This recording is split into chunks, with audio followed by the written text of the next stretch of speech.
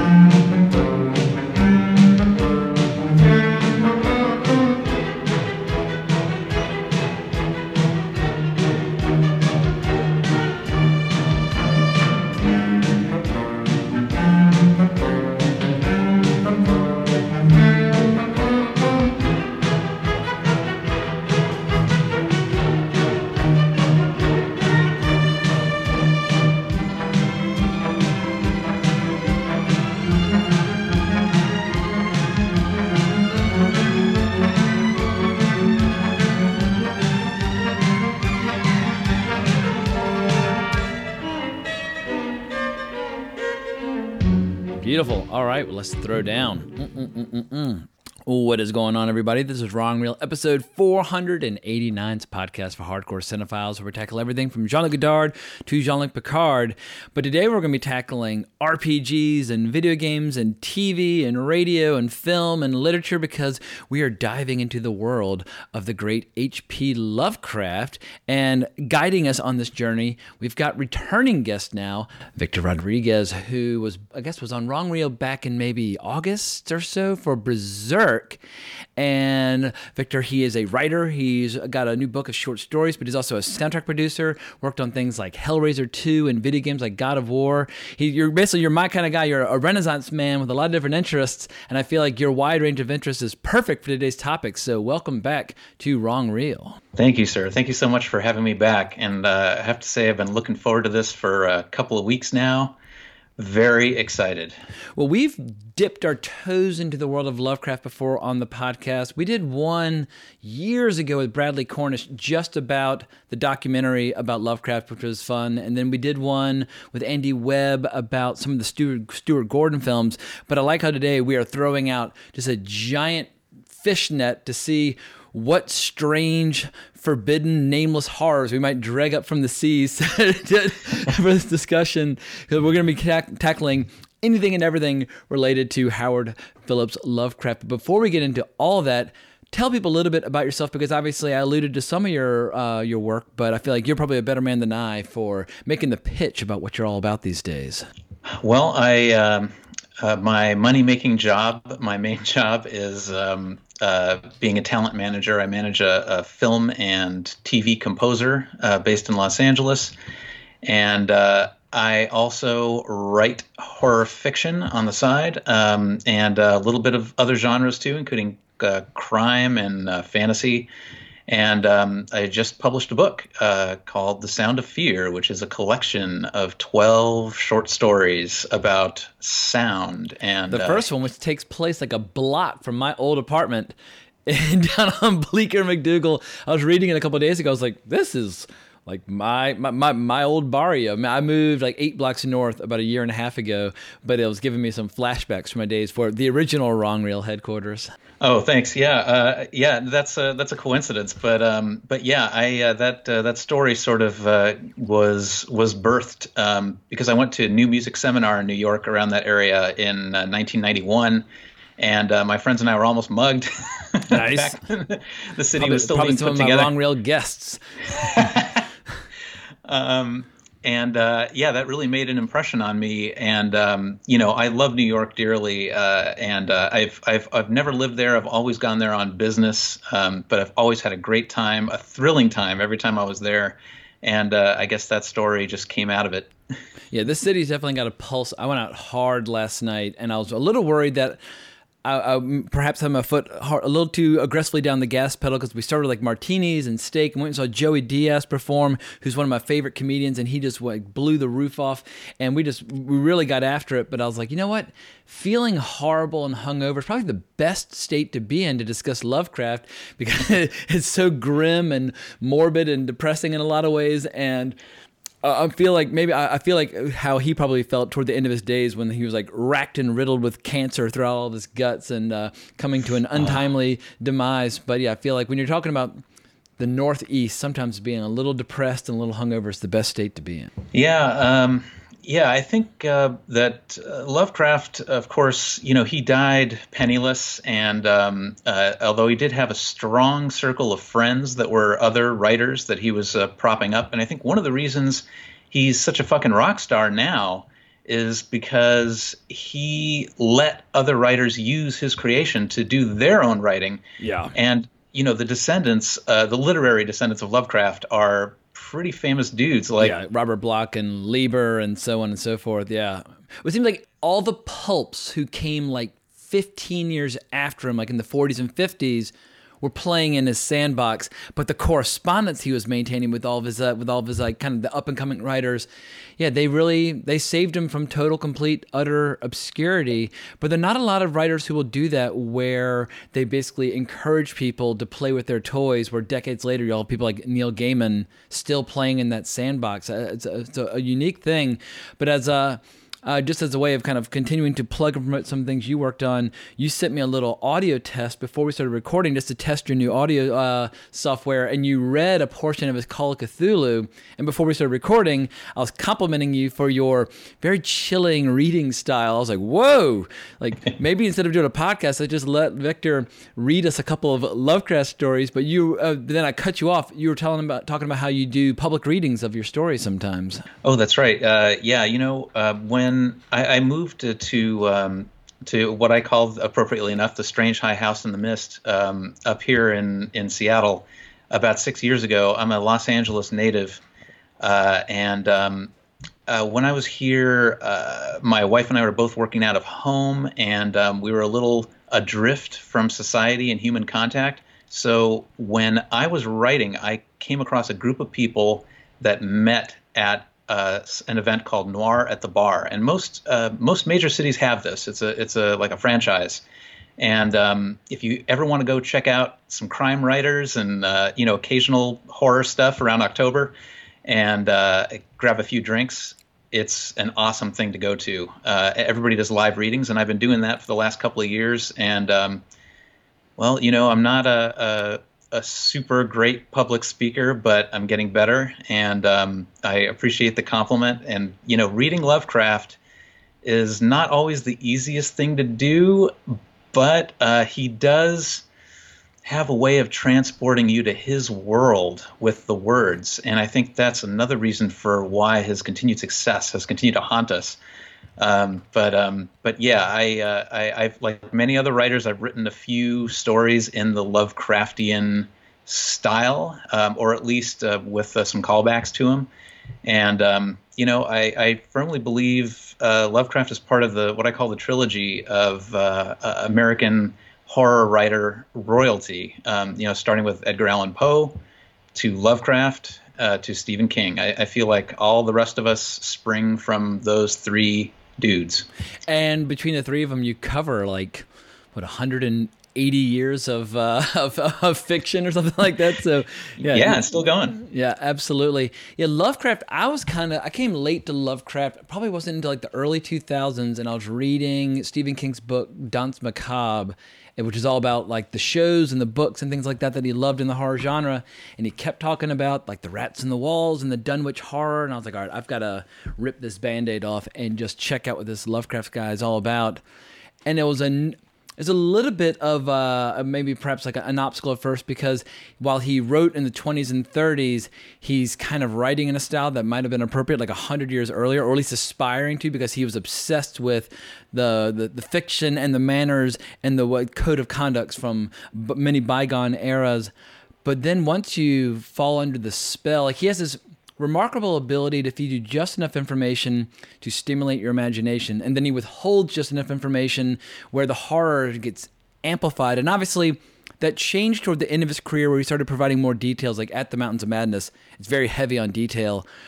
But whereas earlier it's like, oh, it's too nameless, it'll drive you insane if I even describe it. And it's like, oh, is this a cop-out, or is this like a really beautiful like stylistic trick? But I feel like whether you want the detail or you like the illusion I feel like he's got enough fiction early in his career and late in his career where you can kind of scratch both itches depending upon what you're in the mood for. Yeah, no, exactly. And yeah, I do think his style changed. He has basically three periods. He has sort of the early stuff, the middle stuff, and then the Cthulhu mythos at the end of his career, where he really started getting into the fantasy aspects of his mythology, world building, and all that. Yeah, I think what you just said summarizes it perfectly. He grew up reading, ghost stories and Edgar Allan Poe, and also fantasy stuff like Thousand and One Nights and the Odyssey. And what was it, Lord Dunsany? Is that the person he was also really interested in? It was basically, and like Neil Gaiman described him as an author who is inspired by the New Testament and nothing else. Yes, yeah, and if you look at Lord Dunsany, his style is very similar to Lovecraft's. Like, he was a gentleman writer, wrote a lot of Gothic horror and fairy fantasy stories and stuff in the 1800s. And Lovecraft was really into that stuff and used that for his more realistic, scientifically branded horror as he developed his career. Also, I loved how, one of the best, I've watched this documentary 4 or 5 times now, but it's readily available on YouTube, and it's just called Fear of the Unknown. And you basically have all these filmmakers and writers talking about how inspired they were by his stuff. But like hearing Neil Gaiman break down how the fiction works and how prior to Lovecraft, most horror, there was a status quo that most likely would be restored by the end. And you typically had your stories dealing with, old English estates and things like that, but it's like Lovecraft basically dragged horror into the modern age, where it's like, it's the 1920s and people are still exploring the unknown corners of the globe, but you allow science fiction and discovery to come into things, as opposed to only dealing with the very old. You're dealing with it's a weird thing where it feels very modern, but at the same time you're dealing with these threats that come from millennia, if not millions of years ago, before humans were even on Earth. And this idea of these cosmic beings who have almost no regard for humanity. It's not like they're interested in us. We are like ants that they're paving over to build a highway. Like, they just do not care. They're indifferent and cruel. And I like how also his mythos wasn't like he sat down and said, I'm going to create this extraordinary mythos. But even just starting with Dagon, his very first published story, and then all the way up to like the Shadows of Innsmouth, it just kind of slowly but surely organically fell into place with this pantheon of horrible entities. And while you don't necessarily see connectivity from like Dunwich Horror to other things, they all feel like they could take place in the same world. Like, none of them contradict each other. They all feel like part of a greater whole. And I'm not really aware of any other author that's quite like that. Yeah, I think that's exactly one of the things that's so brilliant about Lovecraft's writing, is that it could be our world. The protagonists of his stories are always these super intelligent dudes or scientists that have an insight into one particular area of reality, and they delve too deeply and find exactly what you just described, like these ancient monsters that have been living under the earth or in the stars for millennia and know that Earth exists and have decided up till now not to destroy it. I just love that, that you could, that sort of the reading of the stories themselves is sort of a sanity blasting experience, because it's like, ooh, what if that's true? And I think the realism of it really helps the way he structured the tapestry of all his stories when you weave them together, and it works brilliantly. And a lot of writers have done that since, but he was one of the first. So. And also, I think something about his bleak, almost nihilistic view of things has made him more popular than ever now, 100 years later. Like in the 20s, I mean, when he was writing like when he was writing like the Herbert West Reanimator stories, he was doing it like $5 per installment. I mean, like his biggest payday ever was when he got like $240 for like the Dunwich Horror. I mean, like this guy was not killing it, even though he had come from something resembling an aristocracy in Providence, Rhode Island, but the money had all run out. And so it's a weird combination where he's got the manners and the arrogance and the lack of desire to do physical labor of like someone belonging to the upper class, but at the same time, he doesn't have any of the money to back it up. And so he was left in this kind of strange, precarious position where he really struggled through so much of his life. But It's ironic that here we are in 2019 where you have all these movies coming out. Like suddenly you have a production company that's like releasing Color Out of Space and that's doing Dunwich Horror next and wants to do a shared universe. And there's something about, like, this is 100-year-old fiction. Like 100-year-old movies don't suddenly explode into popularity all over again. But something about like just these creations, as Neil Gaiman points out in the documentary, there's a bumper sticker he always sees during election time, like "Vote Cthulhu. Why settle for the lesser of two evils?"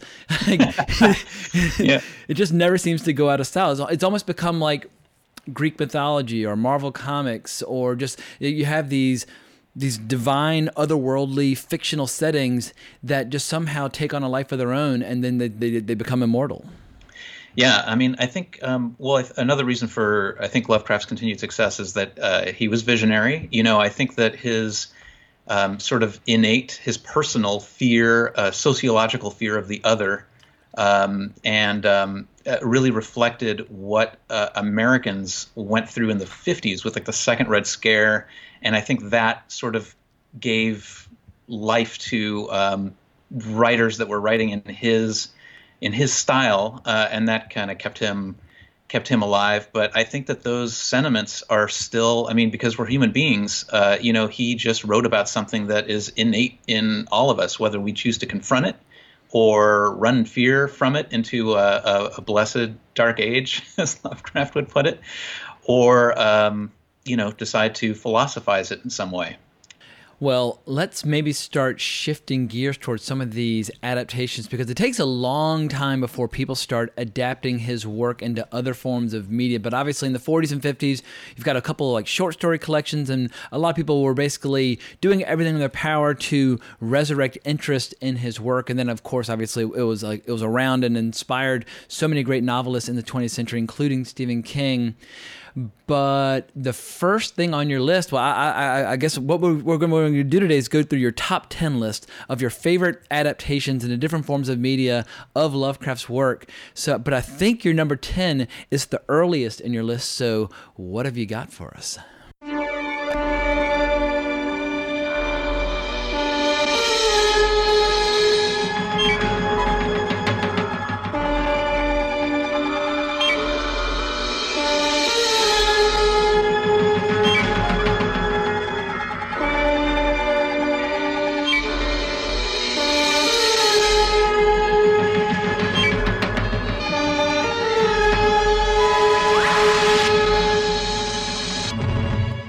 Number 10, the very first Lovecraft story I ever read was a story called Pickman's Model, and it was a tremendous experience. I challenged myself. I think I was maybe in 6th grade when I read it, and I thought I was being all fancy by reading an almost unreadable writer to me at that point, and I really loved the way he sets up the shock ending. Like, that got me prepared for a lifetime of short story appreciation and horror appreciation.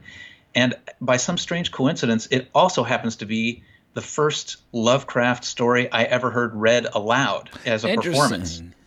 Yeah, I was in Atlanta, Georgia in the mid '90s to be on a panel at something called Dragon Con, and there were some people. It's huge it's like if you like cosplay, Dragon Con is your jam.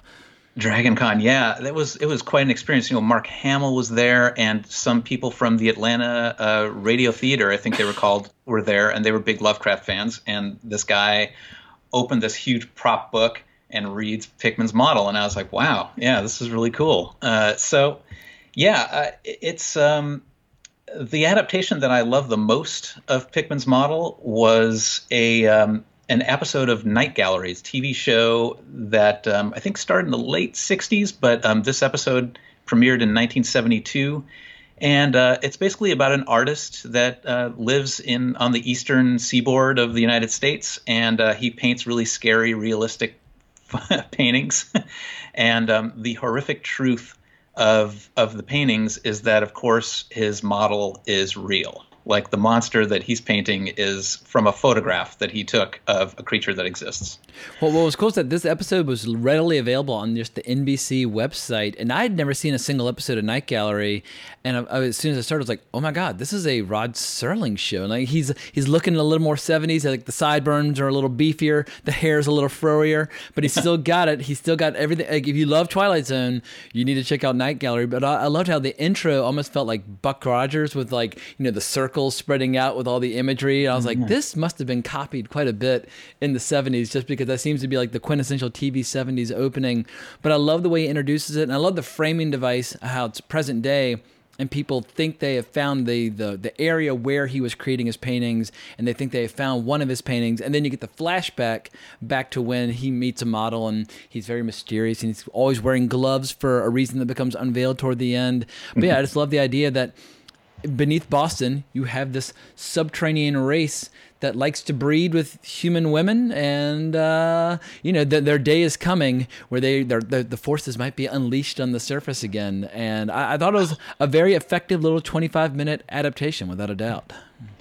Yeah. I mean, obviously, a lot of filmmakers that grew up reading Lovecraft went on to create really great Lovecraftian works that I don't know if we're going to have some time to talk about or not. Well, it's almost like the Lovecraftian movies and shows are much better known and more popular than the Lovecraft adaptations. Like Alien is the quintessential Lovecraftian sci-fi horror movie, but It's not based on Lovecraft.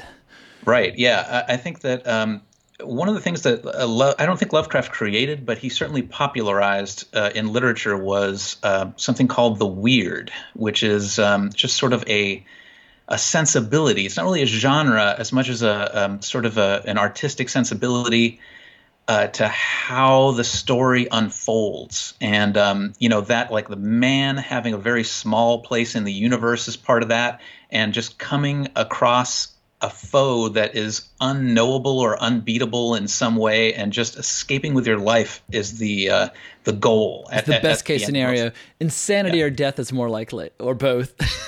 Exactly. But I mean, I thought, now this is my personal opinion, but I thought that there was a reference to Pickman's model in a recent movie of a couple of years ago called The Overnight. It's a comedy movie with Jason Schwartzman and Adam Scott. Oh, I saw that. I did. It's like, they end up having like an orgy at the end, but yeah.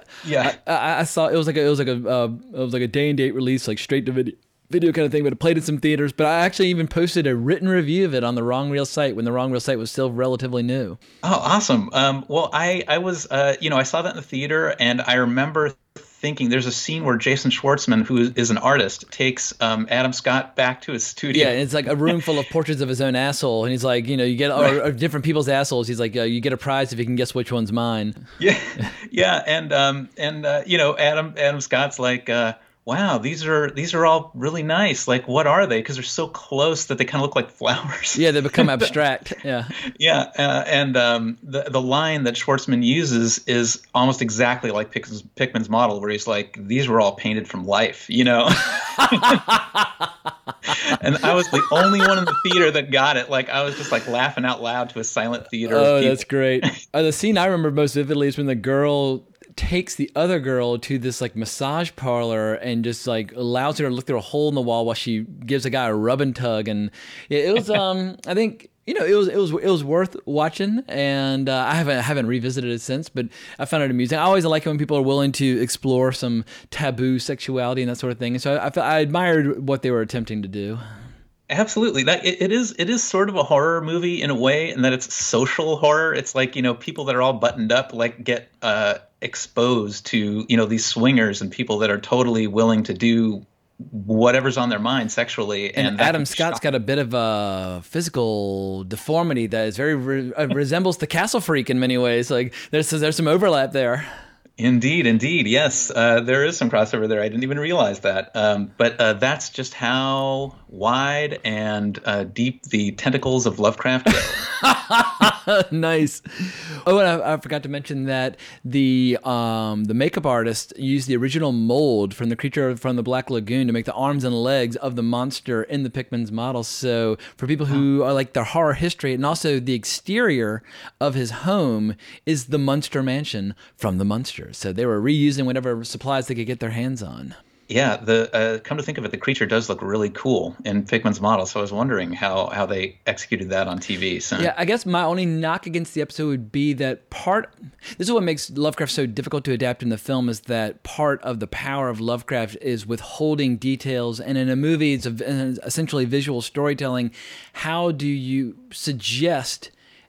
And like obviously, like Texas Chainsaw Massacre is famous where it implies the dismemberment, but you're not really seeing it. Or like with Jaws, you're not really seeing the shark. Like there are tricks you can do visually, and I feel like that's the real mystery or the real problem you have to overcome as a storyteller making a film or show or video game of Lovecraft, is how do you capture the unknowable without revealing what is unknowable. And like even like John Carpenter talks about color out of space, like how do you make a movie about a color that's undefinable? Because eventually you're going to have to put it on the screen, which makes them notoriously difficult to adapt. Yeah, I think I've read a lot of criticism of Lovecraft's writing, and of course he was essentially an amateur, just an extremely practiced amateur. Like he had no formal education largely in English uneducated, apart from just devouring books in his grandfather's library for 12 years. Right. He just read and wrote his ass off until he got it the way he wanted it. I think that part of what makes him so great are those descriptions that, they kind of pop out in your mind, even though it's like, what did I read? Like, how did that happen? It's like he's a wizard on the page from time to time. Well, especially with stories like Rats in the Walls, where they finally are exploring this underground world, and this guy's going down this tunnel, and he's like reverting to this primordial state, and he's writing his words as they change into this ancient forgotten language, and starts eating his friend. But it's like, obviously, this is something some people like to ridicule. It's like, well, if you're going crazy, you don't just like keep writing, or if you're scared to death, you're like, oh, it's coming up the stairs and it's going to get me. Like you don't keep writing. Eventually you would stop. But he casts such a spell over the reader, you can just kind of surrender yourself over to it and just buy into it. And I get, if your idea of literature is is William Faulkner, then perhaps H.P. Lovecraft might fall shy. But if you want writers with unbridled imagination, breaking new ground that's never been broken before, then he's kind of unparalleled in a lot of ways. Yeah, absolutely. I think his pervasiveness in society today is proof of that. I think that Clive Barker is another one of those guys. Even though he doesn't come from the American school, he had a British classical education. But his imagination, he's the only other guy I can compare to Lovecraft with how prolific his imagination was, like how many complete ideas he had that came out in literature. I've only read Hellbound Heart and Damnation Game, and like I love them both so much that I'm almost afraid to read anything more because I'm worried they won't measure up. I'm like, ooh, these are perfect. Is it even possible that he was able to sustain this for more books and short stories? But at some point, I'm just going to have to do the deep dive on some more of Clive Barker's stuff. Worth it. Yeah, he's great. A lot of his later stuff is great too. All right, well, number 9, what do you got for us?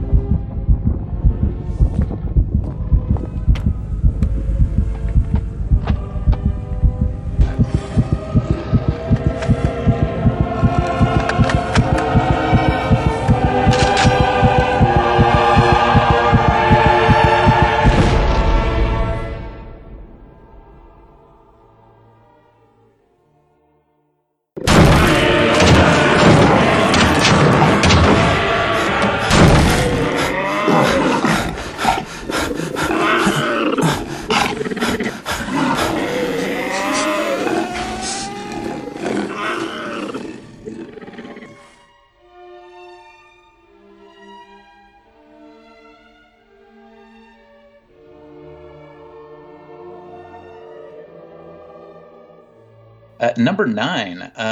This is a video game called Call of Cthulhu: Dark Corners of the Earth that came out in 2005. And speaking of England, this was done by a British developer. And if you've played this game, if you're listening to this podcast and you've played this game, you know exactly what I mean. The European sort of scale of getting used to the difficulty of the game is extremely steep. You know, there are 3 types of curves. There's like the American curve, the Japanese curve, and the European curve. And the European curve, basically, that caters to PC gamer audiences, is like it starts, hardcore gamers. Yeah. Yeah, exactly. Just no filthy casuals allowed.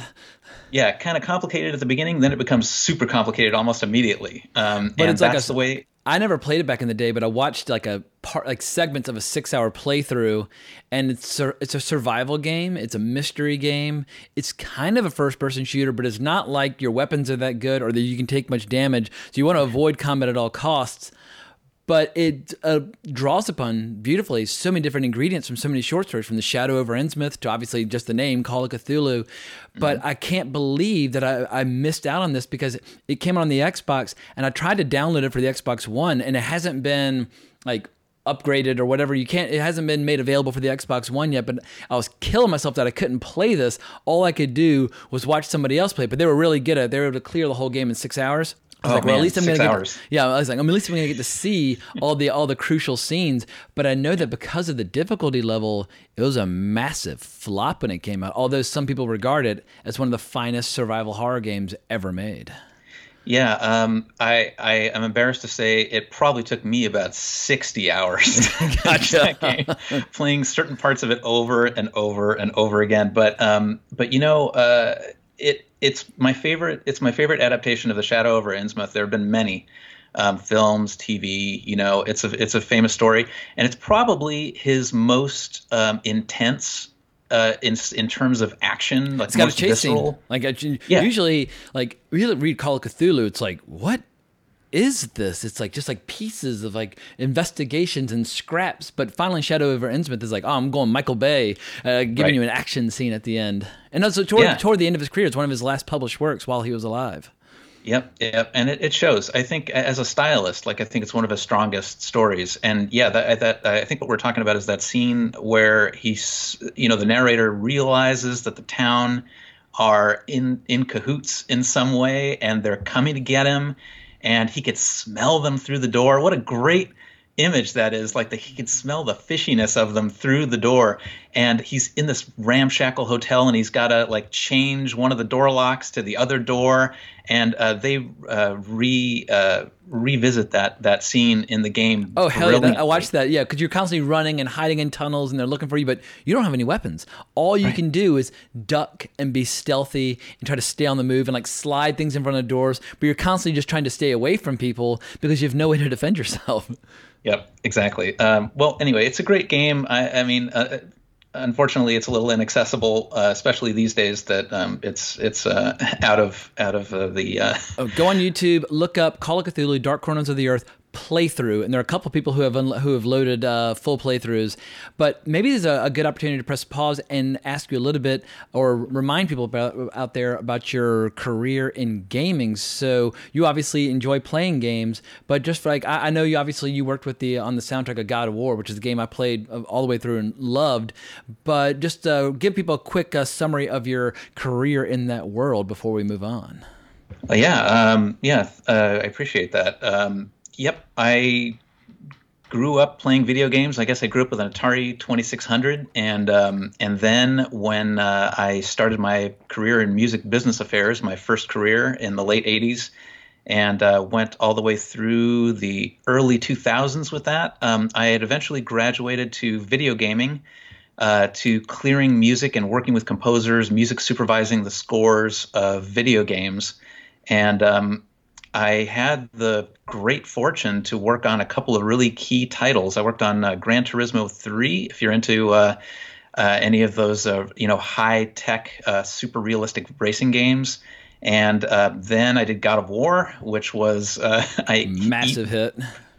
Eat, breathed, and sleep God of War for like 2 or 3 years. And I absolutely loved working and playing that game after it came out. It was so good that working on it for years didn't spoil the experience of playing it for me. And David Jaffe, the director of God of War, and I both grew up like loving that movie, heavy metal, and Raiders of the Lost Ark, and Lovecraft, and I think you see those influences in the game for sure. But yeah, I was a music supervisor on that game, and then I was the music supervisor on Grand Theft Auto Vice City. So I went completely the other direction into Miami Vice territory, and I helped clear all the music on that title. Did you ever miss that world? I've heard no, the world of video games, it's so unimaginably exhausting that it's like you spend your whole life praying for the opportunity to work in the video game industry, and then you work so hard you never get to play another game again the rest of your life. It's kind of the curse. Looping this back with Lovecraft, it is sanity blasting to work in the video game industry because of the lack of sleep and amount of hours during crunch time, which a lot of studios abuse. Usually, crunch time should be a couple of weeks, but sometimes it stretches into months, and that's when people go nuts and quit. And just break. Yeah. But interestingly enough, as an honorable mention, I'd like to just plug this game, Eternal Darkness, that I had nothing to do with, unfortunately. But it is a GameCube game that came out in the early 2000s, which is extremely Lovecraftian without the Lovecraft name on it. It's basically just concepts of this family that goes through the ages. And, you can lose sanity. I think the three stats in the game are sanity, magic, and health. Gotcha. And they're all equally important. But if you ever want to watch a fun playthrough, I'm sure that's a good one to see. I love watching playthroughs, but usually I need at least a little bit of experience with the game just so I can appreciate what they're doing. But I think it's also important to call attention to the fact that when someone says something's Lovecraftian, it doesn't just mean tentacle porn. Tentacles are at play in some of his stories, but it's this overwhelming sense of fear and dread and anxiety and just the futility of resistance, and how cosmic forces are just going to blast us into atoms and there's nothing you can do about it. And so like being Lovecraftian is so much bigger and grander than just something slimy kind of crawling out of the water and wrapping around your ankle. Like people will say that Stephen King's short story from Skeleton Crew, The Mist, is Lovecraftian, and it is, but you have to dig a little deeper than just the tentacles that come in and pull people away into the darkness. Right. And I think, the horror stories that came before, like Poe and Bram Stoker, Dracula is an impossibly, like an inhuman foe, but it's still one guy. It's still a guy that, lives in a certain area, and, if you're reading about him in Texas or whatever. They take him out, so. Exactly. You're not going to take out Nyarlathotep, or however the fuck you pronounce it. Like, you can't even pronounce their names. How are you going to defeat something? You can't even pronounce their fucking names. Like, good point. Yeah, I mean, even like the priests and the acolytes of the people who are trying to summon these creatures are unknowable, nameless, gibbering horrors. I mean, like, we'll get to the Dunwich horror in a bit, but it's like they're not even dealing with the real threat. They're dealing with like the half-breed kind of children avatars. The real threat would wipe all life clean from the face of the planet. Like, and those are the kind of threats that we're dealing with. Yeah, way over the top. But playing Eternal Darkness, like that was the first serious game that my wife and I played together, and it was before we were married. We had just started living together, and learning how that sort of. I loved that game because it was a great game, and also because I could make all these Lovecraftian references while we were playing it, and Nancy got to learn all about that. But just sharing the controller in this one-person game was a huge bonding experience for us. It set us up for marriage. I mean, honestly, very nice. Yeah. So I think that's one of the things that horror on the positive side can do, besides entertain you, is just to draw people closer that have had the same experience. And I thoroughly believe that that's one of the most valuable things that horror gives to society, just for the storytelling of it. Beautiful. Well, along those lines, let's rip into your number 8. For number 8, I had the Dark Adventure Radio Theater version of the Dunwich Horror, which is my personal favorite Lovecraft story. Let me tell you something. Someday you folks will hear a child of Lovini's a calling its father's name on the top of Sentinel Hill. Armitage. What's happened, Professor Rice? Somebody's broken into the library. It's Whately. He's going for the special collection. The boy's turned against me. I don't understand him no more. You're safe in here with us, dear. I'm not safe. None of us is. Henry, you need to go home and get some sleep. No! You don't understand what this means. We have to know what it says, all of it. Bring me the Necronomicon. No, not the Latin, the Greek. It was in the dark of September 9th that the real Dunwich horror broke loose. Hello? Dear sweet Jesus! Elma? Elma, is that you? What's happening? Oh my God! What's he gonna do? This is madness! Settle down. This is madness! We can't hunt something you can't even see! You brought us here, now what? You men stay here! Professors Rice, Morgan, and I are going up that hill. What are we supposed to do? Pray.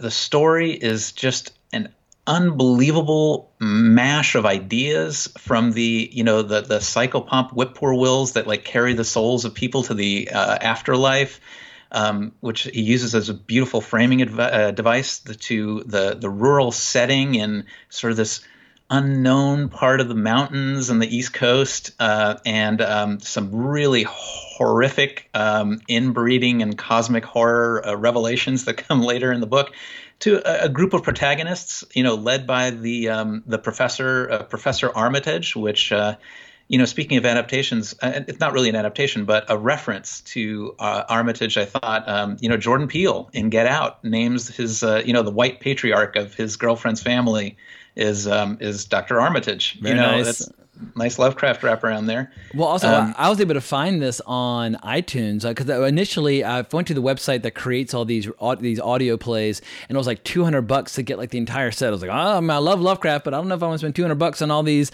radio productions. But then I went on iTunes, and sure enough, they'd break them down story by story. So for a couple of bucks, I was able to listen to it. But I love how they recreate the 1930s, almost like Mercury Theater radio experience with like audio crackle and like commercials for Fleur de Lis. And how it's kind of tinny. It doesn't feel. I mean, because I listen to a lot of audio fiction. Like I've been listening to ones on The Witcher recently, and they add like dramatic music and different voices, and it's like a first class production, but it feels brand new. I love their attempt to create something that feels period appropriate for this particular production, and I'm right there with you. This is, I don't know if it's my favorite Lovecraft. It depends on my mood, but it's certainly in the mix, and it's one of the few ones that actually has kind of like some heroic Indiana Jones type of characters who aren't completely helpless before the onslaught of these cosmic forces. I mean, they are helpless to a degree, but eventually there's so many of them that they are able to achieve some measure of victory by the end. But the first half of the story and the second half of the story, it's almost like you think you're reading the Dunwich Horror, and it's not until halfway through that it kind of has a break. Like, oh, now we're actually to the real Dunwich Horror. It's really underway. It's really been unleashed. But I find the story to be one of the finest horror stories that I've ever come across by far. Same. The people who made this Dark Adventure Radio Theater, the narrator's Sean Branney, and the guy that plays Earl Sawyer is a guy named Andrew Lehman. They both have awesome speaking voices, and they really, I think they knocked it out of the park with this. Their productions are usually great, and we'll get to another one of their productions a little bit later. But yeah, the other thing that maybe we want people to know is if you buy the CDs of these Dark Adventure Radio Theater things, they come stuffed with props like maps and stuff. And I think, Lehman and Branney are, they're sort of historians and Lovecraft fans. So they have painstakingly recreated all these period, photographs and newspaper clippings and stuff that are completely fabricated. But I haven't even owned a CD player since like 2002. So I don't know if I've got that option. So yeah, it's got to be something that I can pull out of the air. Yeah, these have to be online. Like there has to be an unboxing online or something like that. But they're really worth looking at. They're just so artistically beautiful. But in any case, yeah, highly recommended. And this is also probably the best story that really locks down a lot of really interesting details about the Necronomicon, because like part of Lovecraft is that over time he introduced all these ingredients that would kind of come back around, whether you're talking about Miskatonic University or Arkham or the Necronomicon, of course the Elder Gods, and it's these details that people have seized upon and introduced. So even if you just have your characters attending Miskatonic University, you can tell a story about whatever the hell you want, but just having Miskatonic University as part of the backdrop is what ties all these stories together. And we have this character who's looking for a more complete version of the Necronomicon, because he's basically trying to find a ritual that will allow him to bring his father into this world. And he's getting some resistance, and they won't let him check out the book, and he's getting pissed off. But if you want, for people who just want the raw data, like the lore, Dunwich Horror has a lot of the key lore for the overall Cthulhu mythos. Yeah, that's a really good point. Yeah, the Necronomicon, I think, is one of the things that has had the most life. One of the creations of Lovecraft that's had the Evil most Dead. life. I mean, yeah, it's everywhere. Yeah, I know. It's sort of opinion for any sort of cosmic horror can hinge upon this book that can grant the reader both insanity and unstoppable power. Just because of what's written in it. And who's the author? Like the Mad Prophet Al something or other? Yeah, I think Lovecraft named him Abdul al-Hazred, who supposedly wrote the book after listening at the night to a bunch of insects talking to him in the desert. But in any case, yeah, he was some sort of powerful wizard, and the book has been translated, and it loses a little bit of power in its translation every time, like from Arabic to Greek, from Greek to Latin, from Latin to English, and it's that English version that's still incredibly powerful that Whately wants to get for himself at the beginning of Dunwich Horror. And this is, of course, the device that the professor and his cronies use to try to defeat the horror at the end. And I just love this idea of like some hick living out in the woods, pimping out his daughter to some otherworldly monstrosity and giving birth to these like half-breed demonic kind of godlike children that just go on this fucking rampage. I mean, he was really firing on all cylinders. I guess, does Dunwich Horror come toward like the end of his second period? Yeah, that's right. I think that's sort of the end of the second, into the third, like the He took like that year break at one point to kind of regroup, and when he comes back, suddenly it's like, all right, I'm ready to write At the Mountains of Madness and like my great works.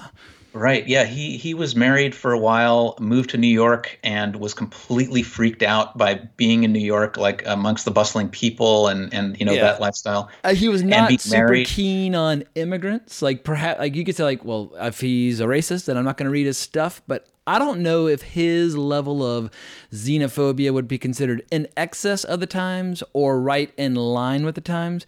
But I know for a lot of people, this is a stumbling block where they don't want to read his stories because of that. But like, the Red Hook Horror is a very xenophobic story because he was just horrified by what he was seeing in New York. But what his defenders will point out is that by marrying a Jewish girl and by traveling as much as he did, his views softened over time and he became more open-minded. So it wasn't like he was trapped in amber and his views remained unaltered or he didn't revisit his assumptions. He did modify and soften his views. But I get if some people find that to be a stumbling block, but I feel like his attitudes towards people who weren't from, because it's basically like I've met people like this from Richmond, Virginia, where if you're not from the West End of Richmond, it's like like they won't talk to those people. And I imagine Providence was very much the same. You have like your one little tiny insular neighborhood in Providence, and if you're not from it, then you're beneath contempt. And I feel like he was a product of those kind of times. Absolutely, yeah, I agree with you. I mean, obviously Lovecraft is an incredibly intelligent person, undereducated, and unfortunately society at the time probably reflected his shortcomings and fears. Like, no one ever said, hey, maybe take a look at that and rewrite it. None of his editors gave him feedback on the racism that was going into his stuff. And he did sort of turn it around towards the end of his career. I would like to think that if he were writing nowadays, he would have come to that realization a lot sooner, that, maybe these are not the best ways to view humanity. And what's interesting is there's so much, universally human point of view in his stories, in the horror of the fact that it's humans versus these unknowable creatures that are completely inhuman. So, what difference does it make what what you are? But speaking of Red Hook, one of my favorite adaptations that didn't quite make it onto the list, there's a local writer I think he's in Brooklyn, Victor Laval, who wrote The Ballad of Black Tom. It's a novella in 2016 where he's a black writer that grew up loving to read Lovecraft and came to terms with the racism in Lovecraft stories by cranking out this book, which is a retelling of the horror at Red Hook, which is one of Lovecraft's most racist stories, but it's told from the point of view of a black cultist that's in the story. So I think what Laval did in The Ballad of Black Tom is absolutely brilliant, where he, sort of on the meta level, he's like challenging Lovecraft almost. He's like saying, there are things more horrible in the world than a cruel and unfeeling universe. There's the racism of people that, beat up on my main character for no reason and stuff like that. So I thought it was an absolutely brilliant story, and I also love his writing. So there you go. Stuart Gordon, the director of Fortress, The Pit and the Pendulum, and Reanimator, takes you into the dungeons of Castle Dorsino.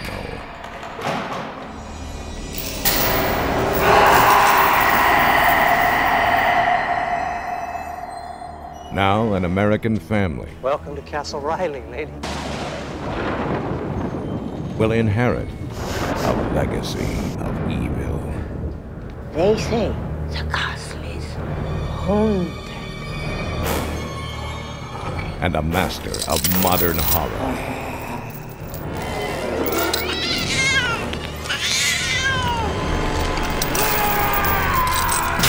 will unleash his most terrifying creation. Stuart Gordon's Castle Freak. There's somebody else here! There's somebody in the castle!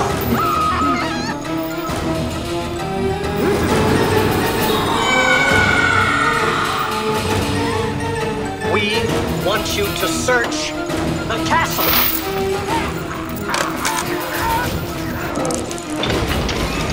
Giorgio Dorsino. He was never buried. She kept him alive. He's here somewhere in the castle.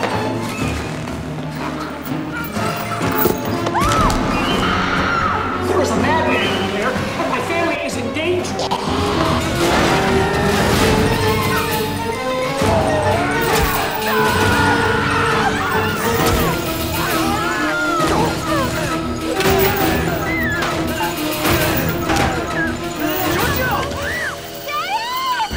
Reanimators Jeffrey Combs and Barbara Crampton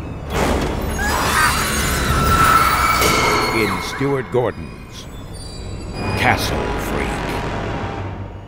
Let's dig into one of the big ones, because for your number 7, for the first time ever, I had the unique exposure of watching the Joe Bob Briggs on Shudder presentation of this movie, but this is a rather notorious movie that you've chosen for our number 7, but one that I think is required viewing for people who have a taste for the rough stuff.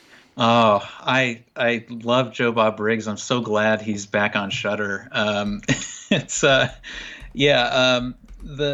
number 7 entry I had was a movie called Castle Freak from 1995, and this is fantastic horror movie, not as funny as Joe Bob mentioned as some of the other Lovecraftian movie adaptations from that group, Stuart Gordon and company. But that's what makes it so beautiful watching Joe Bob Briggs's version of it, because you get commercial breaks where he's providing commentary, so all the comedy that's missing from the film that makes it so grim and insufferable for some people, suddenly you get this beautiful 2-hour experience where you get the levity with Joe Bob, and then you go back into the castrations and the cannibalism and all this horrible stuff. So I feel like together Castle Freak becomes what it should have been.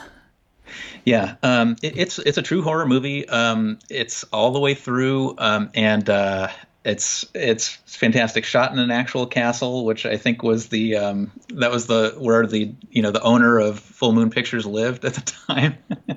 but yeah, it's interesting. There's the story that the Castle Freak is based on is called The Outsider, and it's probably the best of Lovecraft's earlier stories. It's damn good. Yeah, I love Dagon, his first published story.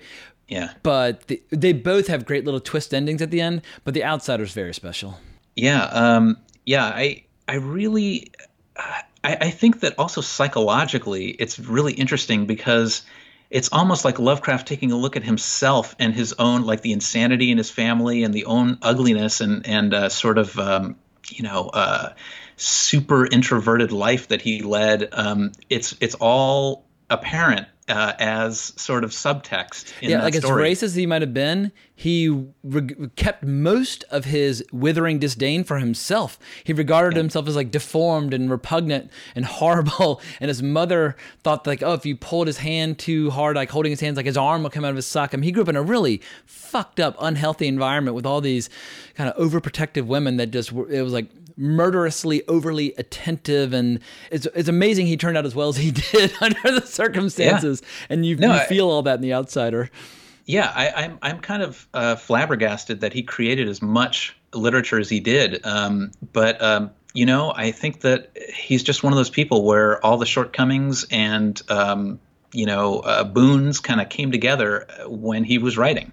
But yeah, I think that he had a lot of inconsistent parenting growing up where like his mother would say horrible things about him, but then hold him up as some sort of creative genius. So he grew up with this sort of, oh, I'm the best there is, but I can barely function like in a group of people. So I think that I mean, in a lot of ways, those things really prepared him for a career where he was completely going solo. Yeah, they said he was pretty much at his best socially in his voluminous correspondence with other writers, like amateur journalism, other novelists, other short story writers. There, he was really able to thrive. And he would not write a quick text or a quick email. He would write pages upon pages to people. And they said he almost, like kind of his writing career, perhaps might have suffered from overemphasizing correspondence. It's like, dude, maybe you should spend fewer hours a week talking to other writers and actually just crank out like an actual like novel. But he, I guess the closest they ever came to a novel is like The Case of Charles Dexter Ward.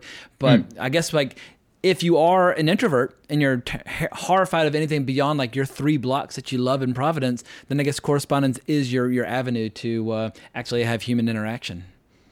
Yeah, no, absolutely. And one of the things that I think is really interesting about the Outsider is that there's in the movie there's sort of a correlation between the young girl that's sort of the daughter, the blind daughter, the blind daughter, and sort of the castle freak, which is I forget what his name was, but in any case, there's something in Italian, right? The Italian dude that eventually becomes the castle freak, and I think what I was talking to my buddy Andrew on Twitter the other day. He's at Andred the Blind, and he's sort of a champion of disabled points of view in horror. And I asked him about that, and he said, "Yeah, there's a correlation between the two kids." And I'm like, "Oh yeah, I guess there is."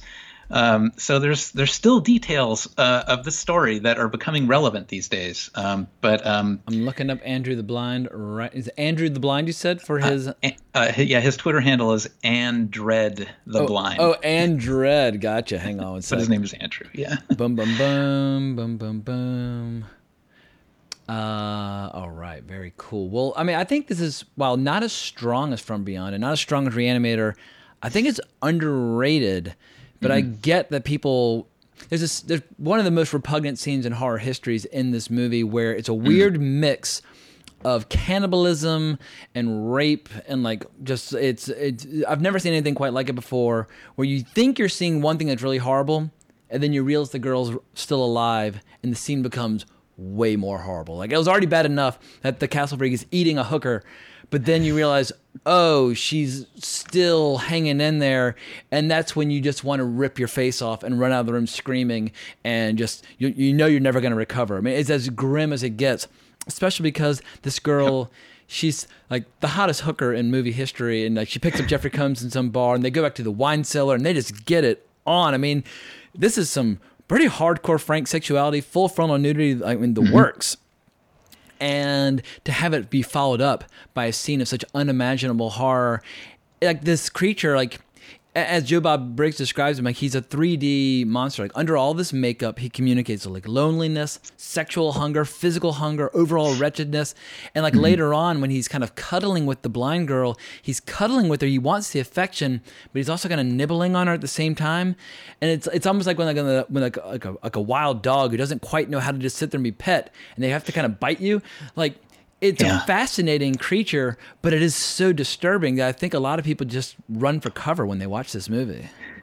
It is. It's a brilliant wordless performance by the guy that played the freak. But yeah, I don't think we've done the basic summary. But in The Outsider, there's just a guy. It's an unnamed narrator who wakes up in the dark, and he sort of climbs his way out of the prison he's in, and he gets to the surface and he finds a party, and he walks in and he absolutely horrifies everybody who puts their eyes on him, and then he horrifies himself, and he realizes he's looking in a mirror, which is a great, I think, unintended self-commentary right there. But this could have been a story by Edgar Allan Poe. I mean, like it feels like that period without a doubt, and you can definitely feel the inspiration.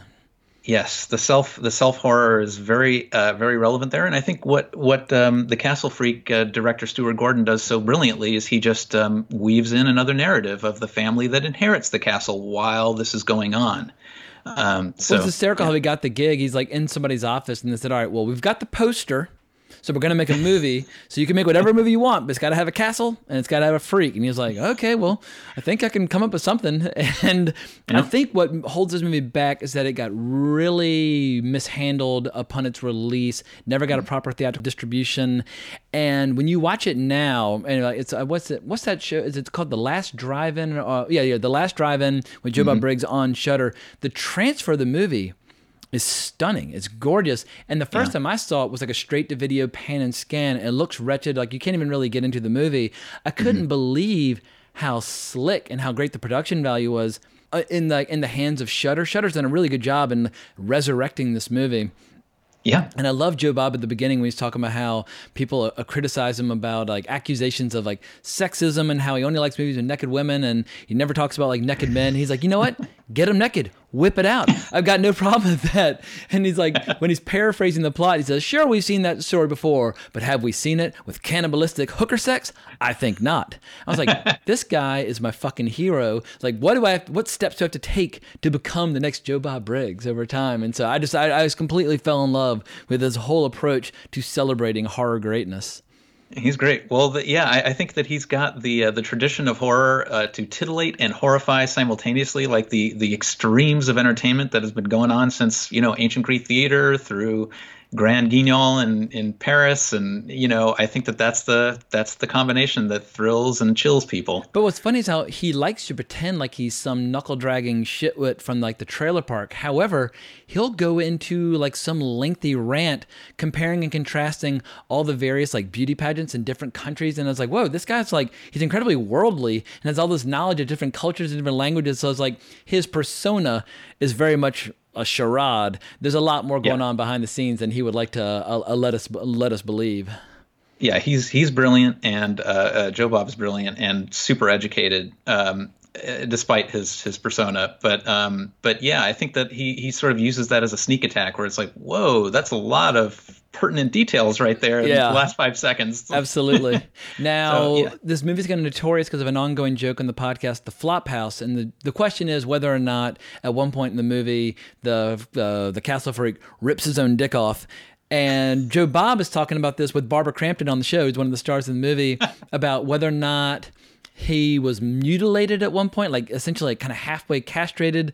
Like what are your theories on this guy's equipment? Where does his equipment stand at the beginning of the movie versus the end? Because my understanding is that when he was misshapen and mutilated back in the day, like his tackle box was one of the first things to go, and he's kind of grown up without one, which is why he's so pent up. But it seems like there's a lot of different room for interpretation on this, or at least there's a lot of debate about this. Yeah, the Joe Bob Crampton discussion really threw me for a loop because I was like, does he have a dick? Like, because when I glanced at it, I thought it was gone. And my theory, if anybody wants to know, was that when the freak was starving, that was like his Burger King. Yeah, he ate all his unessential parts, and he figured he wouldn't be needing his dick all cramped up in there, and that's what happened to it. But I could be wrong. I mean, but that conversation with Crampton is so funny because Crampton's a pretty sensitive individual, and she's trying to have like an intelligent conversation, and watching her face and trying not to react in terror and horror as Joe Bob's talking about penis mutilation and castration and sex changes and everything, and he's just going for it, holding nothing back, and she's like, you can just see like, how do I react or how do I read this conversation? I just love watching the dawning horror on her face as Joe Bob takes the conversation in a really unpredictable direction. So this whole like 2-hour segment on Shudder gets my highest possible recommendation. Yeah, I mean, I think one of the things that's so fucking cool about Joe Bob and his segments is that he does a lot of improvised, unexpected shit on his show, and you never know where it's going to go. Absolutely.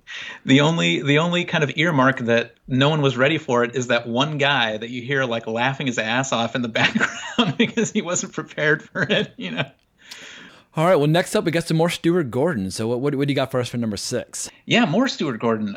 There was a great series on, I think it was Showtime, in the early 2000s called Masters of Horror. And one of the episodes in those Masters of Horror, these are like 60-minute horror movies, was called Dreams in the Witch House, which is based on the Lovecraft story of the same title. And basically what Gordon did in his version of Dreams of the Witch House was tell exactly the same story, except instead of some asexual older women that are in the Lovecraft story, there's young hot women. Yeah, was it Shella Horsdale, or however you pronounce the actress's name? But as they say on Mr. Skin, she gives us all 3 Bs, butt, boobs, and bush, and it is very impressive stuff. It does make it a lot more interesting. There was another, that just reminds me, I just saw Dr. Sleep recently, and there's a callback to Dreams in the Witch House in the chalkboard room. Oh, wow. He's like, I think the landlord says something like, "Oh, the last tenant was this student from the local university, and he had all his math on the chalkboard, but we erased all that," and that's exactly what happens. Nice. I saw Dr. Sleep and I read Dr. Sleep. I didn't even catch that. I didn't even make that connection at the time.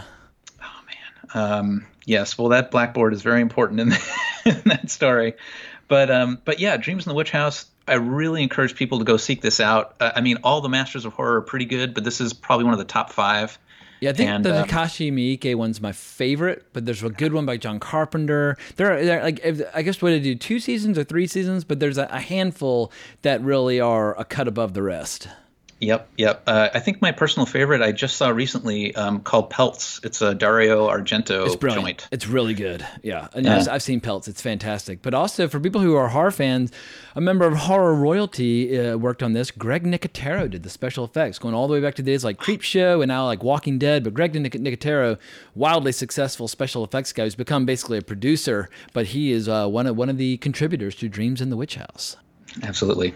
Well, should we go on? Oh, sure, absolutely. Well, now we're getting into the world of RPGs, and before we get into this, maybe we should just...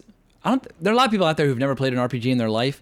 Before we get into your number 5, what is your general level of experience with RPGs? Because for me, I was a Dungeons & Dragons player from like age 8 to like 27, with a few hiatuses from time to time, but I was a pretty religious AD&D player, and went into like 2nd edition and Dark Sun and all this stuff. And I also played some Pathfinder right around the time I was first starting the podcast. And I even found a group online and played a little Call of Cthulhu, which helped a lot with this next choice. But how would you describe your experience with RPGs? Yeah, I mean, I would think that as far as tabletop RPGs go, I think that they Call of Cthulhu would be a particularly good one to do online because it's all visual storytelling and the layout of the maps aren't so important. But my experience was, in junior high school, I discovered Dungeons and Dragons. And actually, I think that was my first reflection from the universe that Lovecraft was important, wasn't just some writer that I knew about. When the Cthulhu mythos appeared in Deities and Demigods, which is like one of the first books they released. But it got removed in the subsequent printings of it. So if you haven't, if you have one of those, or my copy of Deities and Demigods does not possess that chapter, but I've looked it up online before, like, what the fuck? Like, my book sucks. I'm missing all this good stuff. And like, it was like my favorite bedside reading for 20 years, the Deities and Demigods, because it's all the pantheons from Norse mythology to Arthurian legends. I mean, you name it. But I couldn't believe that the Lovecraft got removed, or I couldn't believe because I didn't learn about the Lovecraft bit until like 5 years ago. That I basically have like a subpar version of that story of that compendium. Well, I loved D&D. I got into that for a couple of years, and then Call of Cthulhu came out in like 1980 or 81. And I picked it up because I knew who Lovecraft was, and I ran some of my friends through that. And so we started Call of Cthulhu group. And what we would do is just like get together at somebody's house, and we would start at around noon or 1 p.m. and we would just go all night and do like these world-spanning campaigns and then go to sleep. Well, the big distinction for Call of Cthulhu, for people out there who love D&D and some of like the games that are similar to it, Call of Cthulhu, your goal is not to pass levels and accumulate power and gear. Your goal is basically to postpone the inevitable moment where you're either going to go insane or die. And once you gain insanity, you can't really get rid of it. You just slowly but surely get more crazy as you go until you just completely snap. And you have certain skills and attributes, but for people who really like storytelling and role-playing, this is an opportunity to really exercise your role-playing skills, whereas D&D, it's more about strategy and technique, what spells you have and what gear you have, and looking at the maps and detecting traps, that sort of thing. But yeah, Call of Cthulhu is quite a different role-playing game experience, where it really is just about the story and it's about the interaction and the experience. Whereas D&D, you're always thinking, ooh, I just really want to make it to level 20, and I really want to get like my wish spell, and I really want to have my own army one day. And like you have all these long-term goals. There are no long-term goals in Call of Cthulhu apart from just trying to survive whatever horror you're encountering at that moment. Yeah, right. The character growth is a lot more subtle in Call of Cthulhu, and I think exactly what you said. I think it brings out the artistry in role-playing, like people that are really into just portraying a character for its own sake as long as it lasts. Like those are the people that are attracted to Call of Cthulhu. And, I've met a lot of great players of that game. And as a matter of fact, I am currly running a Call of Cthulhu game. You're running a campaign right now? How the hell do you have time to run a campaign? Like, when I started Wrong Reel, I was playing Pathfinder at the time, and I wrote one scenario that was like a 5-page module, and I ran a few friends through it, and it took me like a week to come up with to write everything, prepare everything, and I was like, all right, I can't put this much time into something that I can't like share with the outside. I got to find to use my time for work, or I can't justify investing so much time. But if you're a game master, what do they call the game, like the DMs in Call of Cthulhu? Yeah, the keeper. The keeper. It's a full-time job trying to prepare a scenario that your friends are just going to rip right through in a matter of hours. Yeah, and I think you hit on the problem with tabletop gaming. At least running a tabletop game is the time consuming, the amount of time that it consumes. So basically, when it's my turn to run the game, like we take turns. Gotcha. Running. But when it's my turn to run the game, I'm writing less, I'm using social media less, I'm exercising reading less, sleeping less. Yeah, you're doing everything less. Like when the peak of my gaming was when my 4th year in boarding school, and I would sit in class pretending to pay attention, and it looked like I was taking notes, but I would be writing up modules and like creating NPCs, and I'd be scribbling away fast and furious. But I had enough kind of tucked away in my head where I could create all the stats and that sort of thing. But I was just cranking it because I had a giant Dark Sun campaign going at the time, and we would meet every chance we got. And it's what allowed me to survive the boarding school experience, is I had this role-playing game escape to get away from the horrors of being in a all-boy rural boarding school in Virginia. Yeah, that's interesting. My experience is kind of similar. Like I discovered D&D in an all-boys school. It's called Harvard Westlake now, but it was in North Hollywood in California. And back then it was just called Harvard. It was before they merged Harvard School for Boys and Westlake School for Girls. So there wasn't much else to do except, role play. Yeah, absolutely. Lunch and after school. So that's when it started. And I think those habits are hard to break, because if you're an imaginative person, it's really hard to beat that immediate creative sort of response and creation, I guess. Well, also, you you come up with a scenario and a story, and you have an idea of where you want it to go. But your players, if they're good players, they might completely torpedo and destroy your module by going left when you think they're going to go right. And like, well, fuck, I spent like 2 days writing this, what would happen if you go this way, but y'all decided to go here, and now I've got to improvise, because you can't like say, well, I'm sorry, guys, I'm going to have to backtrack a bit. I'm going to have to just change what you did, and you're going to go here instead. You have to allow them that freedom of choice.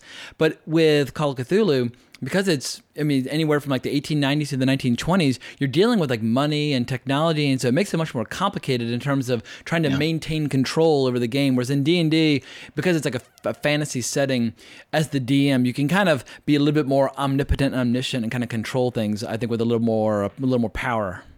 Yeah.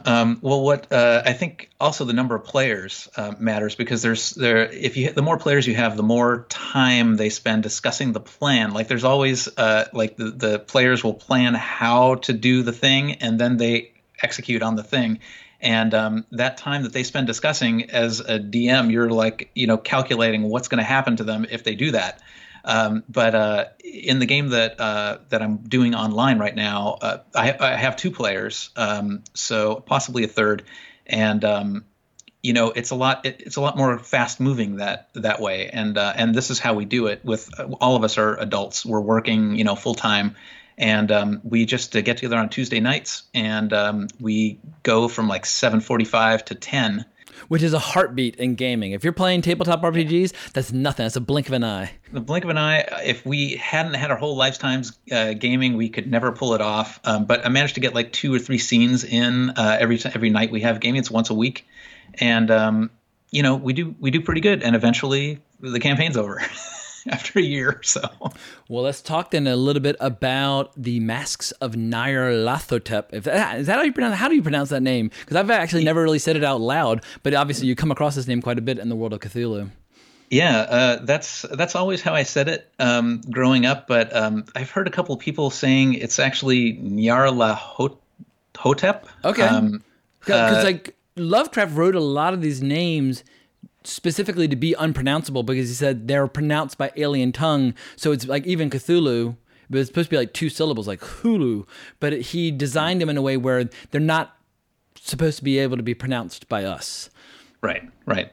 Yeah. So I'm just going with the way I grew up pronouncing them, but yeah, that's the very campaign that I'm running right now. I'm in the middle of. All right. Well, I've never played this campaign, but we did a lot of reading on it online, and it seems like irrespective of what campaign setting you like to play, or what game you like to play, or what system you like to use, that there's kind of universal agreement that one of the greatest campaigns ever created for any role-playing game is Masks of Nyarlathotep. Yep. Now it is a fantastic. It's a book. It's a 200-page volume that you have to read cover to cover before you ever start running it. But it's totally worth it. It combines a lot of really cool aspects of Lovecraft stories. But the reason I think it made my list of adaptations is because it's got the coolest version of a Lovecraft story called Imprisoned with the Pharaohs, which is something Lovecraft wrote for the great Harry Houdini as a ghostwriter. And I guess later he was credited with the story because it got out that he wrote it. But anyway, it's a pretty cool story. It takes place in Egypt, and it's all about what they encounter underneath the pyramids. And Masks of Nyarlathotep was a book that was written in 1984 for the Call of Cthulhu tabletop game, like you said. And it's written by Larry DiTillio, who worked on a TV show called Babylon 5. And he wrote a lot of the He-Man and She-Ra animations. And he co-wrote it with a guy named Lynn Willis, who is responsible for the mathematics of the basic role-playing system that Call of Cthulhu uses. That was also in a game called RuneQuest. For for all you guys that are super tabletop nerds out there, you get what I'm talking about. This was basically the answer to Dungeons and Dragons that in the late 70s. And it's a great system. It's very bare bones, but it enables the mathematics to sort of get out of the way and let you role play. So.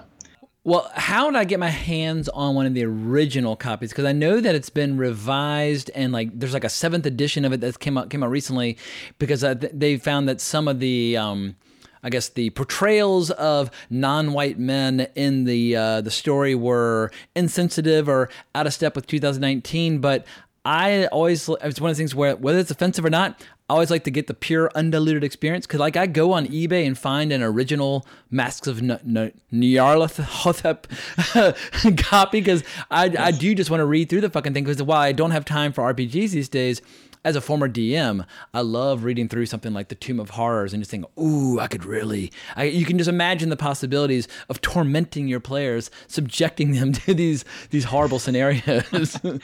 Yeah, well, I bought mine. I think I bought mine in the 80s when it came out, but I'm sure you can get those on Amazon Marketplace or eBay for not too much money, probably under $50. Gotcha. Yeah, I mean, it is a brilliant piece of work, tons of maps, and I mean, I think that the idea of the way Lovecraft wrote his stories, especially his key story, The Call of Cthulhu, which we'll get to, is the spirit of that is really embodied in this particular campaign for the game, because it takes place all over the world, and that line, like from the beginning of Call of Cthulhu, where he's like, the inability of the human mind to correlate its contents is the most merciful thing. And that's exactly how this campaign plays out. Like it starts out with a murder, and then it gets a little deeper where you just discover the murder's been committed by cultists. And then it takes you to one part of the world, then another part of the world. You find out it's much bigger, and then another part, until it's like the Earth is in trouble and you've got to save it, you know? Now, if your players are familiar with it and if they've read it, or if they've played the campaign setting before, is it reusable? Like, is there enough variety or options or paths to go down where someone who's familiar with it can have fun playing it as one of the players? Yeah, absolutely. Because this kind of dovetails into what we were talking about at the beginning of the show, where all this takes place in the real world. Essentially, it takes place in the 1920s in this campaign, but it's sort of an invisible world where these cultists have other identities, like they're businessmen, waiters, and dancers and stuff in life, but then they secretly get together and have these rituals that nobody ever sees, where these creatures that are impossible to comprehend come down out of the stars for a few minutes and cavort with them and then vanish again. I have a feeling if all this shit were real, I probably would become one of these fucking weirdo cultists. Like, it sounds like they have a lot of fun. Yeah, I mean, they've got a lot of staying power because we're still watching movies and writing about them. It's, the cult. If you're cast adrift from society, I think the cult is a pretty sexy thing. It's like an instant family, and always reminds me. I remember one time. This has happened like when I was like 18. I mentioned that Conan the Barbarian is regarded as a cult classic, and my mother kind of overheard me. She goes, "Well, James, you know that cults are dangerous." I was like, "I know, but I'm not talking about like an actual cult. I'm just saying it's got a passionate fan base." Yes. Yeah, right. Most movies that are cult classics are basically, they're great movies, but they only appeal to a small number of people. Exactly. But there's not a lot of like naked rituals and drinking of blood and ritualistic sacrifice and all that sort of thing. No, although in Conan the Barbarian, there kind of is. Oh yeah, hell yeah, absolutely. Yeah, maybe a cult classic is maybe most appropriate when applied to that movie. But speaking of cults, we got quite a few at play in your next choice.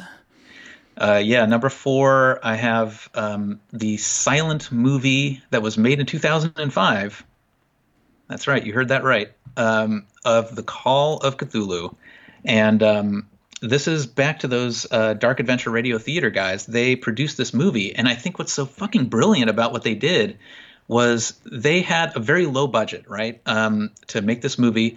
What they decided to do was make the movie in the style of silent movies of Lovecraft's period, the period where he was writing. So they had low budget techniques and recreated them to make the scenes, and a lot of script editing. I imagine it was a labor of love for years for them to get it right.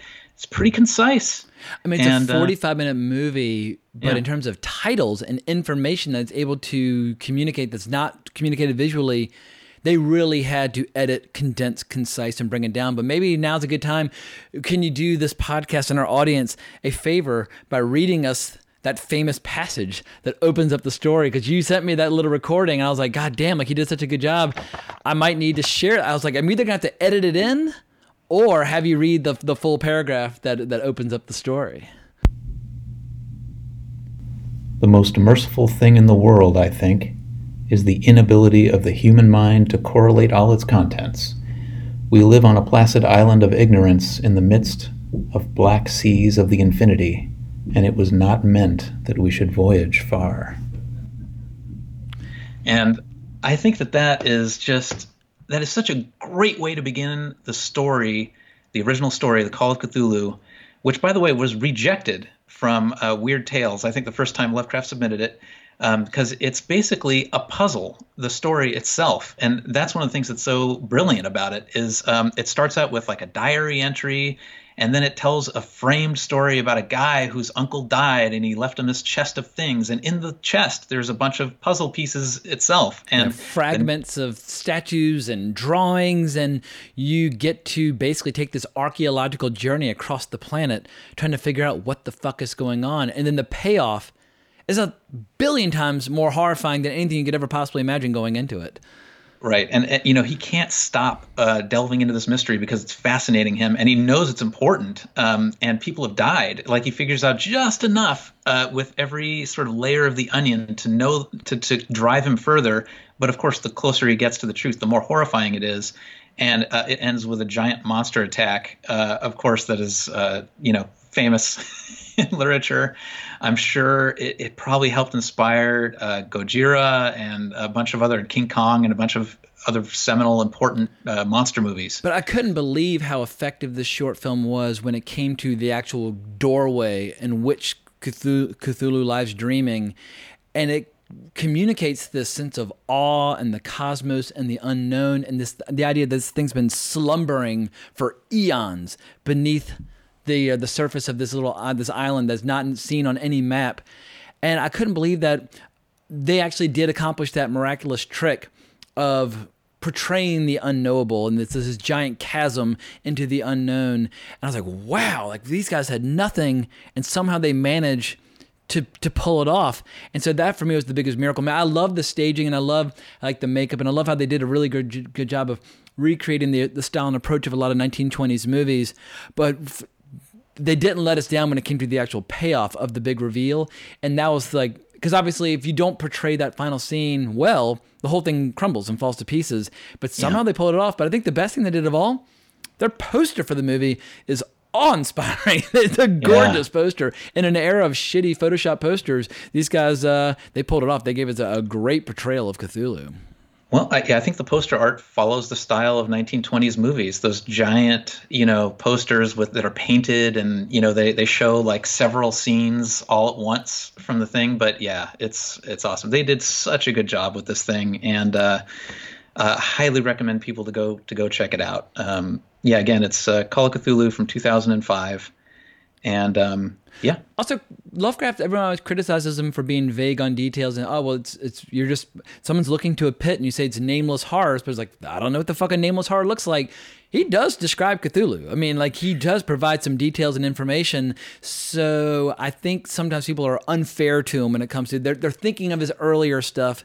They're thinking of something basically like the case of Charles Dexter Ward. Like when he looks in that well, there he is spare on the details. But Cthulhu, I mean, you go to any like Lovecraft or comic book convention or whatever, you see a million stuffed animals like in the shape of Cthulhu. People love this fucking thing. They create pies with like his face. Like people love the overall impression of him, and it keeps getting ripped off. And maybe, hopefully, one day, a filmmaker of enormous vision.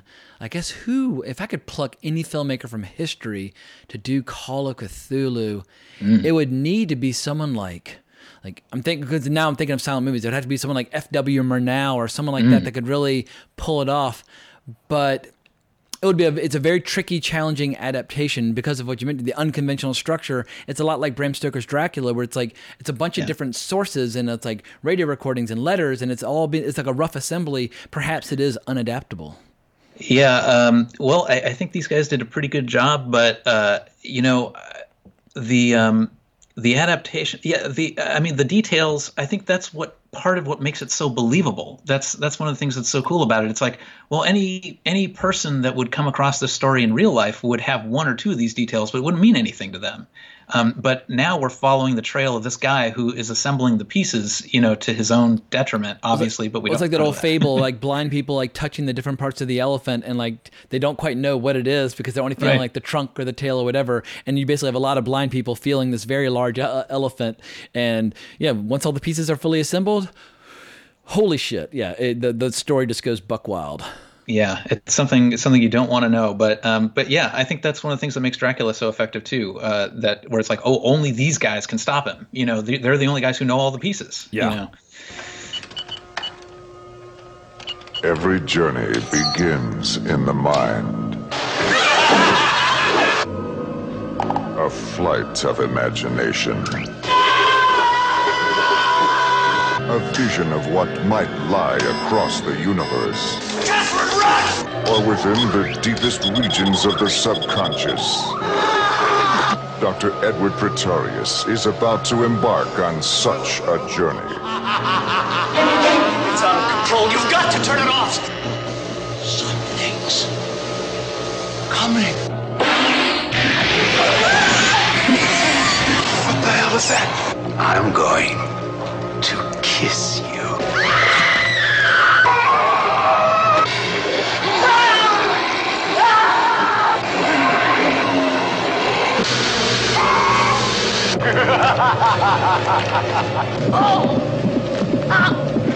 Let it happen, Crawford.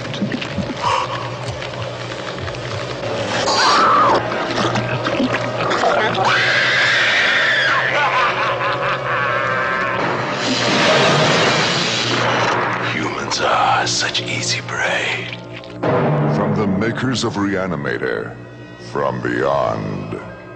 All right, so boom. All right, now we're into the real meat of this show. We're down to your top 3.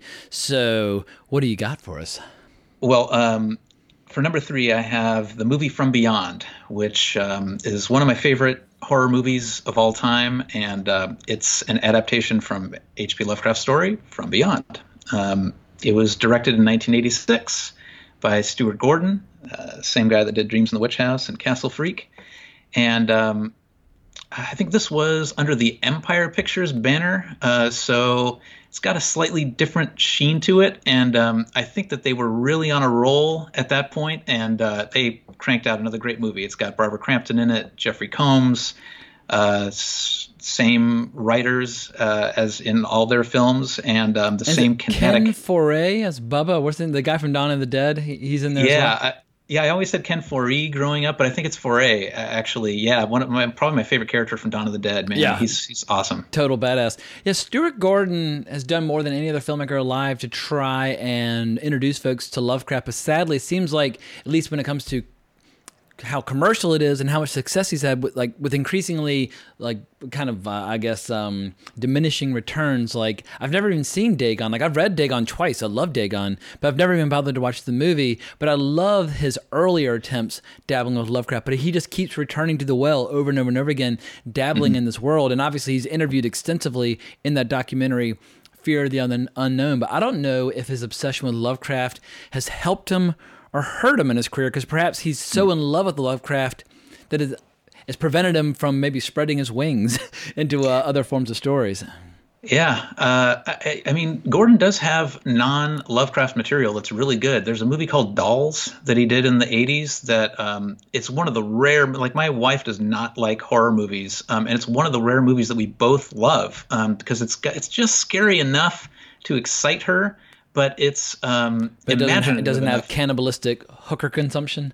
Right. It's nothing as hardcore as that. It's just a really well told terror story about dolls coming to life and killing people. But it's a great movie.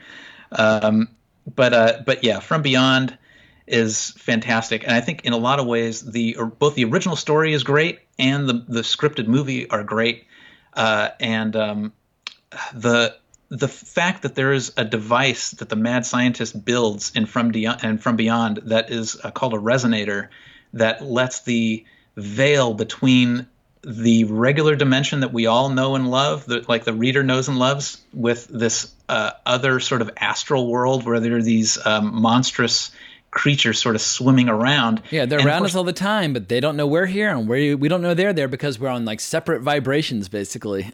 Exactly. The unfortunate thing when the machine is activated is that, yeah, sure, we can see into this other world, and that's great, but they can also see into our world, and that's when the problems begin. If you guys, if you have the DVD of From Beyond, there's an absolute gem of comedy in the Stuart Gordon commentary where he's talking about recording this movie in Italy, and he was working with Fellini's sound people. They hated having to actually record live dialogue. They like to dub everything. Right, and they were like talking and chewing gum and stuff on the set, and Stuart Gordon was like really laying into them, going, "Quit it! You know, this is showing up on the soundtrack." And they're just like, oh, "I work with Fellini, and he never told me to shut up." And exactly. he's like, "Well, I'm not Fellini," and they're like, "You can say that again." Nice. But Joe Bob Briggs, this is actually his favorite Stuart Gordon Lovecraft adaptation, because obviously everyone's going to talk about Reanimator because it's just such a beloved cult classic. But I think From Beyond is definitely the wilder, more perverse movie. I don't think I like it more as a movie overall, but it definitely goes to some crazy extremes. Just the idea of like this character Edward, how we see him like lounging in a black silk nightrobe at the beginning with dragons on it. It's like, who is this guy? Like, does he run a Turkish brothel or is he a scientist? Like, who is this fucking guy? He's such a sleazy guy. Scientist / playboy. Yeah, exactly. He's a total swinger, but Barbara Crampton obviously gets to unleash her wild side in this with like her S&M side and her dominatrix side. It's just it's a very sexual horror movie in a lot of ways, but it's also super gory with heads being torn off and mutations and people like kind of melting on one side and becoming monstrosities, and this idea of like kind of merging with it, like your exposure to this other reality turning you into something other, and there's like it's an evolution, but at the same time you still hunger for human flesh and sexual gratification. And yeah, I get why they had to make so many cuts just to get an R rating, because this is one of those movies that makes people feel really dirty when they're watching it, but I don't mind feeling a little dirty. I kind of enjoy it. Yeah, I think for those brave enough, it's a even more fun cinematic experience. And I think Stuart Gordon, I have to take my hat off to him because he has been pushing the envelope with these horror movies in his whole career. Like, he's just trying to do something more and more challenging to either rate or watch, because he loves that. He loves shocking people, and that's great. That's one of the things about horror. But in interviews, he seems like such like a wholesome, kind of articulate guy. He speaks. It's not like he sits around dropping a bunch of F-bombs and talking about disgusting stuff. He strikes you as like a librarian or a college professor, but when it's time to make a movie, he's ready to get buck wild. Yeah, I'm sure you know, but just so your listeners know, I mean, usually dealing with horror writers or filmmakers, they are often the nicest, calmest, most supportive people you will ever meet because they work all their shit out in their writing or their filmmaking. It's all out there on the screen, so they're completely like at peace with their dark side. Yeah, like David Cronenberg is one of the most like calm, meditative, professorial people I've ever listened to. I'm like, oh my god, like I'm in awe. I can listen to you all day. But his movies obviously take you to very forbidden places. Yes, love Cronenberg, and I'm so glad you mentioned it because I think From Beyond is probably the most Cronenbergian movie on this list. It's all in on body horror. The idea of like your pineal gland slowly growing and extending and eventually protruding through your forehead, but yeah, that's straight out of the world of Cronenberg. Yeah. But yeah, great movie. Highly recommend it. It's beautiful. And in classic classic Lovecraftian fashion, it ends with madness and laughter and insanity. And I was like, all right, well, this is actually like a true Lovecraft ending, etc. So yeah, I really enjoy From Beyond. I've only seen it a few times, but I kind of like it a little bit more each time I visit. The only, I guess, flaw is that they ran out of money, and so some of the special effects just aren't finished. And so, like that looks a little pathetic. But then there are other special effects that look incredible. But sadly, the movie's kind of hamstrung by some problems along those lines. Indeed. But at least it wasn't made in that period where CG was starting to creep into movies. Maybe there's one CG effect that I can think of, but most of it's practical makeup effects, so they look pretty strong. But anyway, yeah. There's also one of my favorite moments of Lovecraft stories is in the written story From Beyond, where if you're reading it, it's a really great moment because it's the mad scientist talking to the narrator. And he's activated the resonator, so these creatures are kind of starting to come into sight. And the mad scientist goes, "Look, over your shoulder, there's one right now," And it's just like, if you're hearing this read to you, you instinctually like look over your shoulder, and it makes it so real. It's awesome. A little fourth wall breaks. Yep. All right, well, next up, what do you got for us? Number 2, I know this is an unpopular choice, but I fucking love this movie. It's called The Resurrected, and it was made in 1991. And this is a Dan O'Bannon joint. So he's the guy that directed Return of the Living Dead, and he wrote Alien, and he's got a long history of loving this sort of material. And worked on Jodorowsky's Dune before it met its untimely demise. So yeah, Dan O'Bannon had a fascinating career. Yeah, I absolutely love his stuff. Oh, Dead and Buried. I think that's his too. But yeah.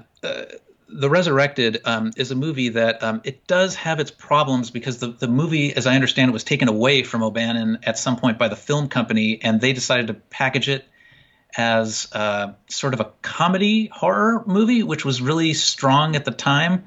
And I believe that O'Bannon just wanted to have it be a straight horror movie. So the first 2 acts, like if you take it as a 3-act structure type thing, the first 2 acts are sort of comical and loose, and there's some moments that kind of make you giggle in the movie, as I'm sure the film company intended. But the last third is insanely scary. Yeah. When they're down in the tunnels. I was really caught off guard by how effective the last third was, because I was watching it, and I've never read The Case of Charles Dexter Ward. It's one of my closet embarrassments that I've never read the longest Lovecraft story.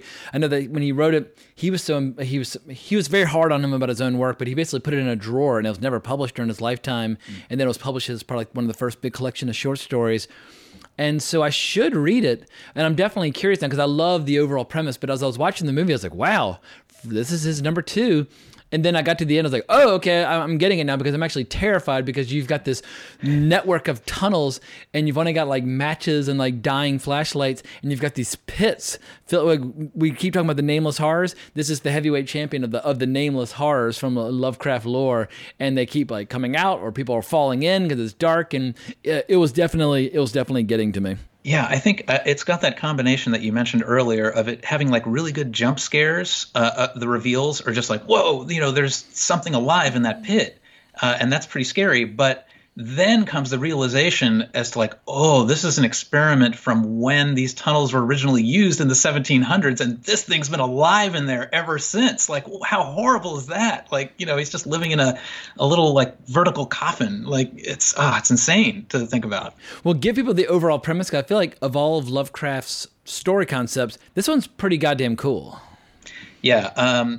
I think that it's a really cool idea. It's basically a modern man who starts finding out about his past, and he has this ancestor who was accused of witchcraft, who looks exactly like him, and he starts to become estranged from his own family, and in that estranged behavior, it starts to become apparent to the reader or the watcher, if you're watching the movie, that it's not the original dude anymore. It is the old guy, and he's somehow found a way to immortality or mind control or something. You're not really sure what. But I just love the reason this made the list and not the Roger Corman movie, The Haunted Palace, which is also a version of The Case of Charles Dexter Ward. is just because the ending is so visceral and so great and so gripping. And Chris Sarandon's performance in The Resurrected I think is fantastic. You've it's also my favorite got performance Hawk the Slayer in there as the hero of the story. I mean, for people That's like right. Hawk the Slayer was like the first of the 80s fantasy, kind of cheesy, like if you like Krull and like Beastmaster and those kind of movies, Hawk the Slayer was really like the first one on that front. But he's also in Full Metal Jacket when he's talking about like, I want pictures of Anne Margaret. And like he says something like about like he wants the pictures up close. He wants to see morning dew or something really inappropriate. But that line always kind of got me. But when I saw him pop up in this, like, oh, I know exactly who this is. But yeah, he is Hawk the Slayer forever. Oh, by the gods. Now I know. Thanks for mentioning that. I knew him from somewhere, but I wasn't sure where. But yeah, he's got a familiar looking face, and that's who he is. And you got one of the stars of Fast Times at Ridgemont High, the guy who knocks up Jennifer Jason Leigh. He's like his investigator who slips into the pit. And so, yeah, you got some recognizable faces in here. Yeah, Romanus. Yeah, he's great. Yeah, it's a great cast. It's takes a little tolerance to get through the first part, but I think it's totally worth it. Well, I'm gonna put this one next on my to-do list as my Lovecraft stories to read, because I feel like I've read whenever I'm like in the mood. I'm like, all right, well, let me look at like one of the 7-page ones so I can just kind of rip right through it real quickly. But I think the length has always been what kept me at bay. But I think it's time for me to do the deep dive and just and really sink my teeth into it. Enjoy.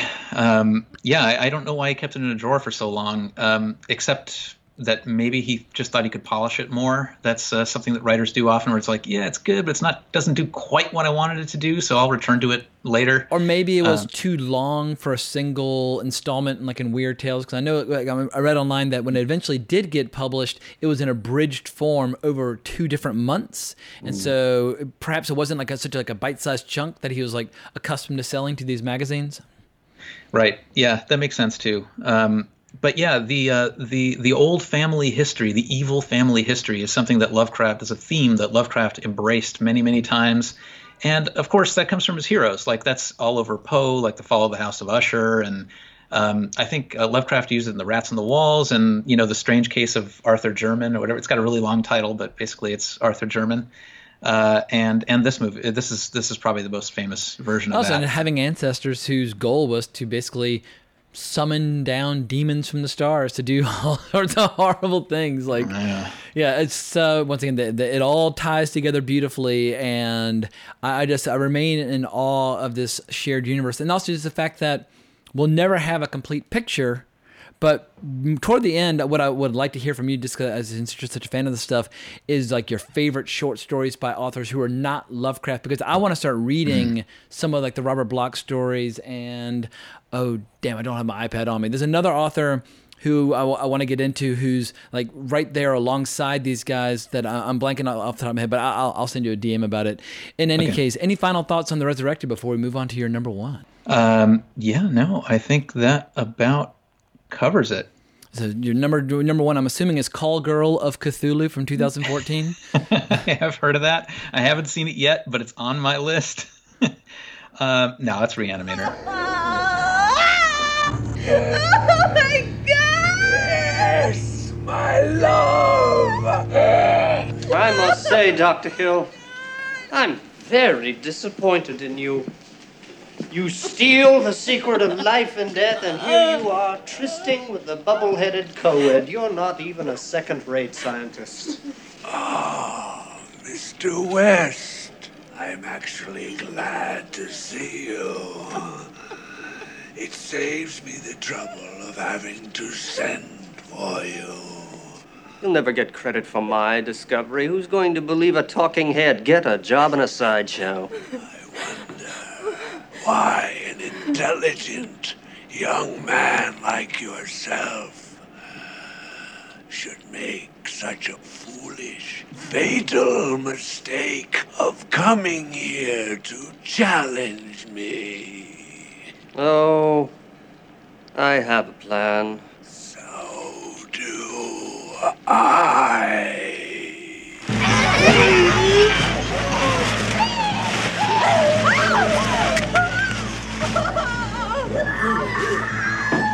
Yeah, 85, unrated when it came out in the theaters.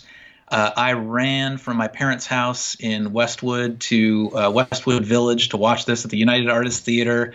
And I came in and my mind was totally blown by what I was seeing. This movie is so entertaining. I can't even the performances are driven. The camera work is kinetic as hell.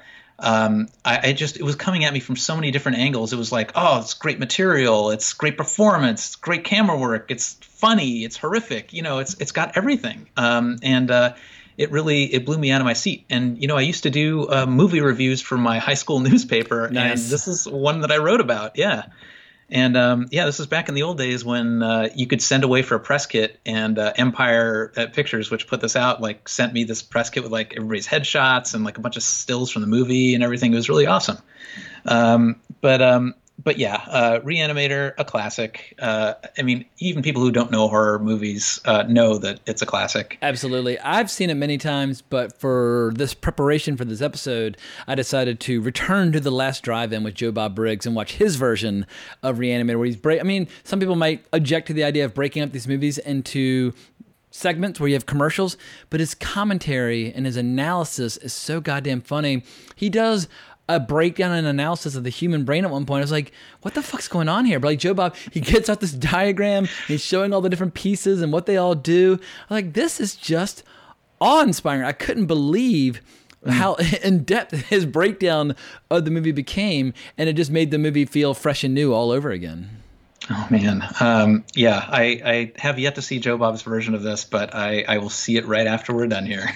Yeah, and he's got a big special coming up for Christmas, coming up in a week or two. So I'm going to try and tune in as it's playing live. But obviously, this movie's rather notorious for some of the sexual encounters in it. Obviously, Barbara Crampton, who looks astonishing in this, she becomes the object of affection for a decapitated kind of plagiaristic scientist.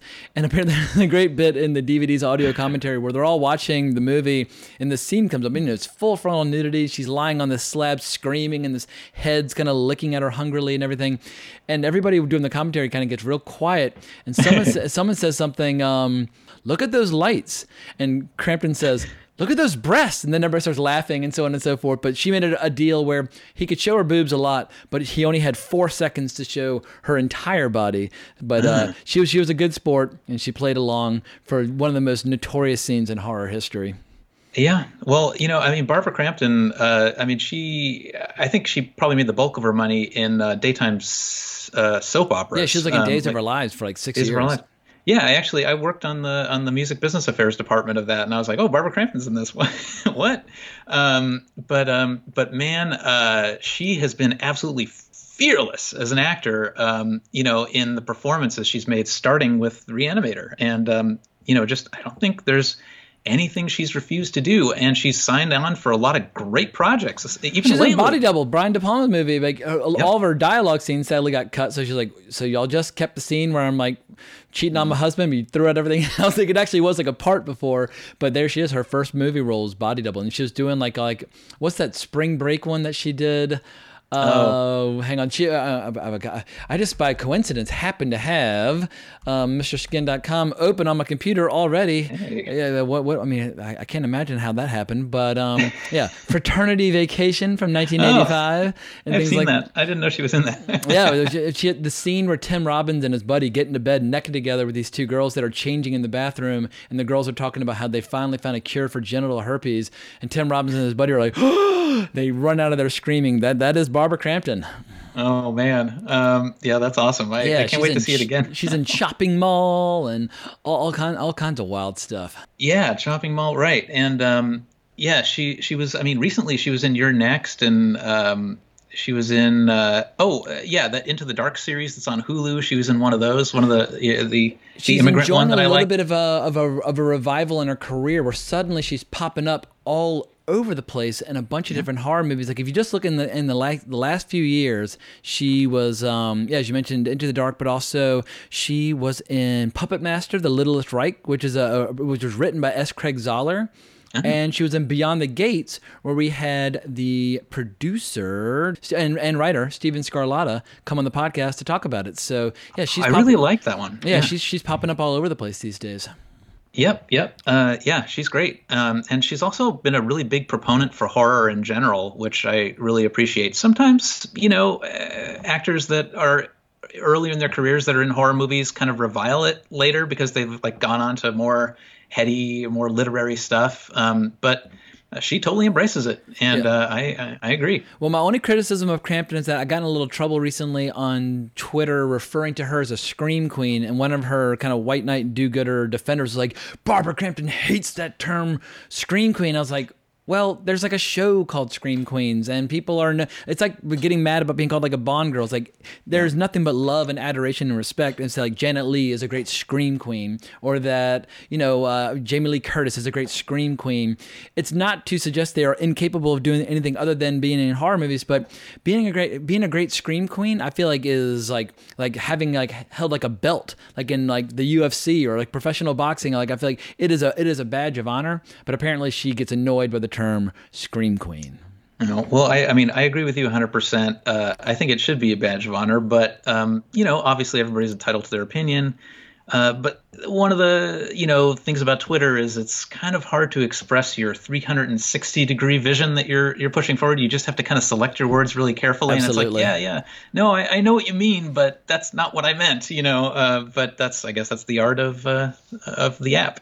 But there's so much beautiful stuff in this movie where I love horror movies that introduce a lot of theatricality, and Jeffrey Combs, when he's like, I must say, Dr. Hill, I'm very disappointed in you. You steal the secret of life and death, and here you are trysting with a bubble-headed co-ed. You're not even a second-rate scientist. Who's going to believe a talking head? Get a job in a sideshow. I mean, he just is chewing the scenery, and but obviously the villain of this is a David Gale. He plays him.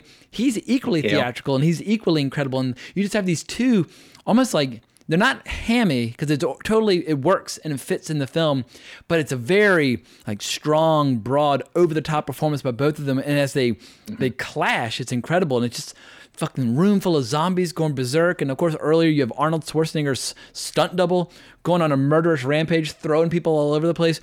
I mean, this movie is just bananas from start to finish, but it's so goddamn funny and it's so fun. And I love like the neon opening credits, even though they totally stole the music from Psycho in the score. It still kind of fits. So, I was even I knew nothing about music rights in the 80s, but I was scratching my head when they heard the music. I was like, wait, it's like you change like three notes and like it's different. Yeah. But man, it's such a great movie. But I think the theatricality of the performances. I'm glad you brought that up because. In kind of like Mandy that came out recently, like everything is over the top. Yeah, so it works. If like only one guy's over the top, then it stands out. Then it's kind of a sore thumb. But in this movie, everybody's at the same level, and I don't know how to explain like how Reanimator came together so well. But it was just, Gordon was probably at his most driven, and these actors you'd never seen before were very good, and it was their first performance, and everybody was on the same card, and they had just the right amount of money to do it, and I don't know, it was just like a perfect trinity of stars. And the actors all had a lot of experience in theater, and they enjoy doing lengthy, extensive rehearsals. And anytime you have actors who are willing to like on their own dime spend like 3 weeks rehearsing for the movie, you're going to get some good stuff. They're going to develop a shorthand and camaraderie and chemistry, which you just don't get if you show up and you just walk into the set and you're meeting your co-star for the first time. And that's another thing Joe Bob points out, how between art house people from the world of theater in New York versus those from Chicago, he much prefers those from Chicago. And this is the Chicago theater scene that you're seeing on display in Reanimator. Yeah, that's interesting. I didn't know they were from Chicago. That's cool. Yeah, it was certainly a great troupe that he got for this. And actually, I wanted to mention one thing about Reanimator is that of course, it's my favorite Lovecraft adaptation. It's an adaptation of Herbert West Reanimator written by Lovecraft. And it's also kind of an adaptation of Mary Shelley's Frankenstein. Apart from the name Reanimator, you could just say this is like a modern day retelling of Frankenstein. But of course, some people draw the distinction. Oh, well, with Frankenstein, they assembled a bunch of pieces into one body, or here they're just reanimating dead tissue. That's not much of a distinction. You still have a mad scientist doing his thing. So yeah, I find that I've never read Herbert West Reanimator. I listened to like the book on there's all these great YouTube channels where you have horror fans just reading Lovecraft stories. So sometimes I'll use them just to kind of help nod off at night, just hearing all these grim tales of the macabre kind of like droning on in my ear. And so that's the closest I've come to reading it. But yeah, I have no problem thinking of it as a remake of Frankenstein. And well, yeah, I think if my memory is correct, I think Lovecraft wrote this as installments in a magazine. And as a result, it was because he was, I think he was shunned from writing anything too gory like he usually did. He instead went the opposite way. Like he went totally over the top and tried to make it as gory as possible to shock the editor and the readers. And it works, and it comes across beautifully in this movie. Absolutely. It's a genuine horror classic, and in the 80s, the 80s is probably the best decade for horror comedies. I can't think of any other decade that even comes close. We have that beautiful combination of like irony and wit and humor and gore and sex and nudity and all of it coming together so beautifully. It's just so, and Reanimator's definitely in the mix as one of the strongest horror comedies of all time by far. Yep. And going backwards through the list, like I think Reanimator and From Beyond, Stuart Gordon sort of got the more and more serious vibe going in his movies, with Dreams in the Witch House and Castle Freak being the most serious of that group that he did. Yeah, maybe that was his critical failing, is that he started getting more and more invested, because obviously Lovecraft stories are incredibly earnest in their tone. Yeah. But that the devil may care flavor of Reanimator is what makes it so just unimaginably hysterical time after time after time. And also Jeffrey Combs almost kind of got like, it's like a double-edged sword where he became so renowned for this part, he's forever associated with it, and so everybody wants him to be wildly over the top and theatrical. It's like, well, I'm a really good actor, I'm capable of doing other things. But you see, like in Star Trek or whatever, people always want to get that strangeness to come out of him. But as we've seen in Castle Freak, he can go dark, and I thought he played dark very successfully in Castle Freak. Yeah, absolutely. Yeah, very straight, dramatic role, and he's great. And as a matter of fact, in another Masters of Horror episode, he plays Edgar Allan Poe. Himself. And I think it's The Black Cat, but it's a bunch of Poe stories that he sort of weaves into an autobiographical narrative, and he's really good in that, and he kind of looks like Poe, so I think he pulls it off. Hell yeah. No, he's a marvelous performer and deserves, I guess at this point, I mean, the movie's 34 years old and people are still fucking talking about it. So he's made his mark one way or another, but at least he's had some other success with like Star Trek and so on and so forth. But as we start drawing things down to a close, real quick, I just want to grab my iPad because I want to look at one author's name that I wanted to ask you about just to see if you know anything about. Yeah. Because I am determined to learn as much about the shared universe across his correspondence. What do you know about Clark Ashton Smith? Because I keep coming across his name as one of the major disciples and acolytes of Lovecraft alongside Lieber or Leiber. I never quite know if it's Fritz Leiber or Lieber, but you can feel it. When you're reading like those Fafford and Gray Mouser stories, you're like, woo, there's some really cool atmospheric horror at play. And Robert E. Howard, like there's something about those writers from the 20s and 30s. They went to the dark side with adult dark fantasy in ways that a lot of writers are unwilling to or are afraid to go. But Clark Ashton Smith, I'm just now encountering his name in my preparation for this. I keep bumping into it, so I just don't know where to start. Yeah, well, I think getting a collection of Clark Ashton Smith's short stories is probably the best place to start. I would consider him mainly a fantasy writer, although he definitely wrote horror, and he wrote a lot of poetry, and he created a lot of two-dimensional art also. He's kind of a Renaissance guy like Clive Barker. Exactly right, like he's one of Lovecraft's friends, and they corresponded a lot. And he was also a recluse like Lovecraft was, but he ended up becoming less famous later in life. I'm not really sure why that is, because he's brilliant. I would say he's probably a better stylist than Lovecraft. But I think the most famous thing, the most enduring thing that he probably created was the Book of Ebon, I think it's pronounced, which it appears in like Dario Argento movies. And It's one of the, these dread books like the Necronomicon that floats around from work to work and inspires people to do powerful or evil things. But yeah, he kind of wrote fantasy like Robert E. Howard, except Robert E. Howard's more of like the sword swinging muscle man with sorcery sort of sprinkled into it, but it was kind of never explained. Whereas Clark Ashton Smith was the other way around. It was mainly about sorcerers, and occasionally there are like these supernatural swordsmen that appear and do incredible things. But Smith had a fantastic imagination, and I highly recommend to try some of his stuff out there and check it out. Very cool. Well, he's going on my. It's always getting a little longer, but I'm always adding more authors to my list that I want to explore. And it's funny how what I've found is that over the last year and a half, where my readings really I've kicked it up a notch. I enjoy film and television so much more when I'm breaking it up with great reading experiences. I feel like if you're just watching film and television all the time, you get so movied out and so burnt out. But if you're playing games or reading comics or reading books, it just gives you, variety is the spice of life. And I find that I have such a better appreciation for dialogue and great narrative and that sort of thing. So, horror, fantasy, and sci-fi, I've just been gorging myself on. Although right now I'm just reading Elmore Leonard. I'm reading La Brava, which is all about Miami Beach and photography and movies and crooks and that sort of thing. So, but I just, my love of fiction is definitely on the rise right now. Maybe that's just a sign of becoming an older, more mature gentleman. But while we're on the subject of books, where can people find your book if they want to take a crack at some of your tales of the macabre? Well, you can either find me on Twitter, which will direct you to my book sale on Amazon, but the title of the book is The Sound of Fear, and it's my name is Victor H. Rodriguez. If you want to pick it up. But my website is VH Rodriguez. So it's VHRODRIGUEZ.wordpress.com. And you'll find everything you need to know there, including in a few days, possibly after this podcast airs. I'm not sure. This will go up, and I think this will probably go up. What's today? Today is Saturday. I think it's going to go up Thursday. So.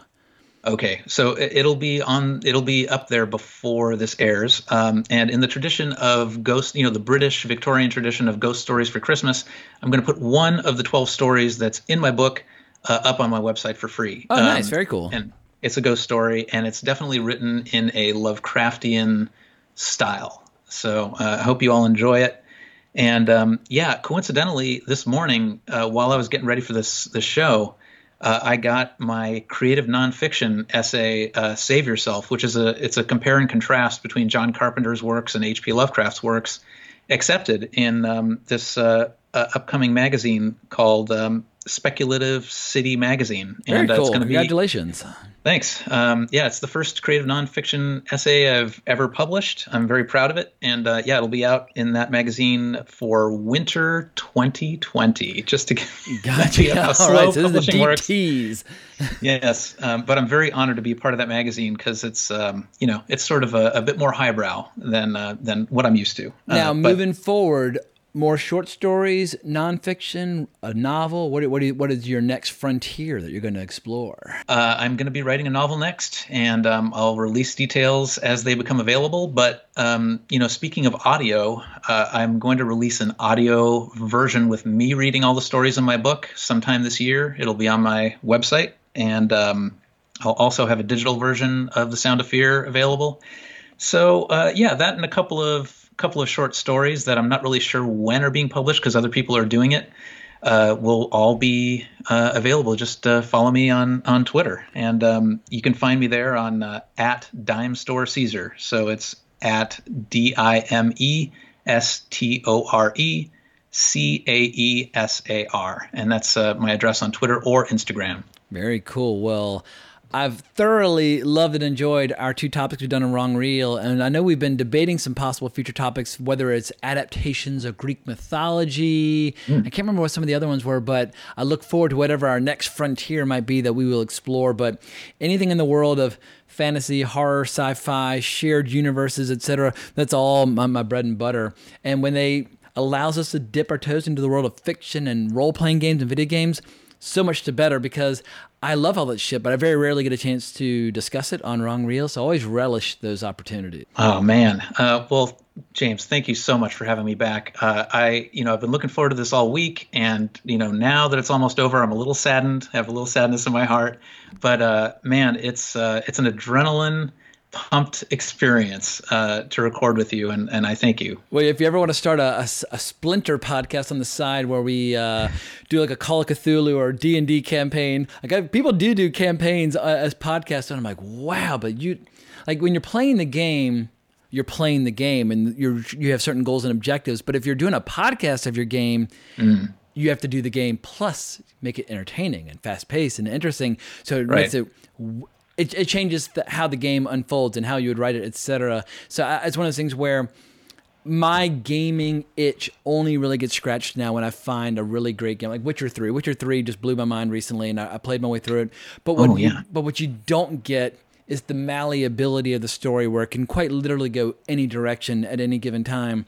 You are confined to the limits of the game, and that is the world that you can explore. But with D&D, you can explore other dimensions, or if you can just keep the fundamental rules intact and reinvent the entire setting if you want. There are no limits to your imagination. So I do really miss that aspect of tabletop RPGs, where you're truly only limited by your own vision as a storyteller, and no video game will ever be able to fully capture that. So yeah, it's an itch that I probably would never be able to fully scratch again. But I did the deep dive for decades. I definitely got my gaming covered for a good long while. Yeah, it's hard to replicate the magic of those days, but it's interesting. I feel like technology is still catching up with tabletop role-playing games in the way that, when you first encounter them, like you're 12, 13, 14 years old, and your imagination is still really, like, it hasn't been pushed down by school studies or, responsibilities or your college major or whatever yet. And you're really wide open to the vision of this world, and you can picture it in your mind so easily. And I think that virtual reality is becoming as close to that as technology creators can get as far as entertainment. So I think that the future, and of course, having worked in video games for years, a lot of those guys that are designing games are old D&D players. Yeah.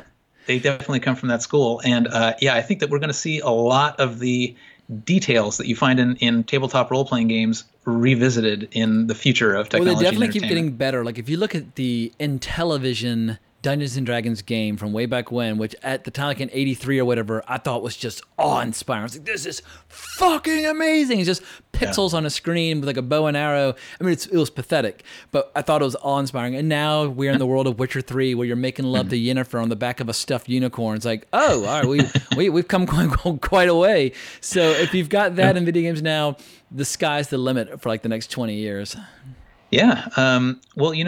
Somebody else I want to recommend. I'm reading this book right now by a writer-artist named Junji Ito, Japanese horror guy. Like he did Uzumaki and Gyo. I've got my copy of Uzumaki right here, ready to go. Oh. I have not cracked it open yet, but I've ordered it. It's in my hand, and I'm saving it for a special occasion. One of my favorites, but Ito, I would say, definitely inspired by Lovecraft and Cronenberg. Nice. His stuff, and I love the way he uses his art style to kind of support the narratives that he's writing. But he's a great writer and a fantastic artist. So. Highly recommended. I mean, on any given page that I open to, it's nothing but lurid, horrific, and sexual imagery. So I look forward to being properly disturbed when I finally do the deep dive into his stuff. But we hope y'all have enjoyed this episode. We hope you've given some interesting things to think about, talk about, read about, play, watch, whatever. And just remember to leave the podcast a rating and review. All that good stuff is very helpful to the podcast. Subscribe to the podcast. And if you want some more content in the near future, hunt down my YouTube channel, Geekin' with James Hancock, where I've been trying to post anywhere from 3 to 5 or 6 videos a week and so on and so forth. So give me a subscribe there as well. Also got Wrong Reel merchandise available on the site. There's a link in the show notes below. But can't thank you enough for your ongoing support. But more importantly, as always, onwards and upwards. Ain't like it used to be, but it'll do. You know how to whistle, don't you, Steve? You just put your lips together and blow.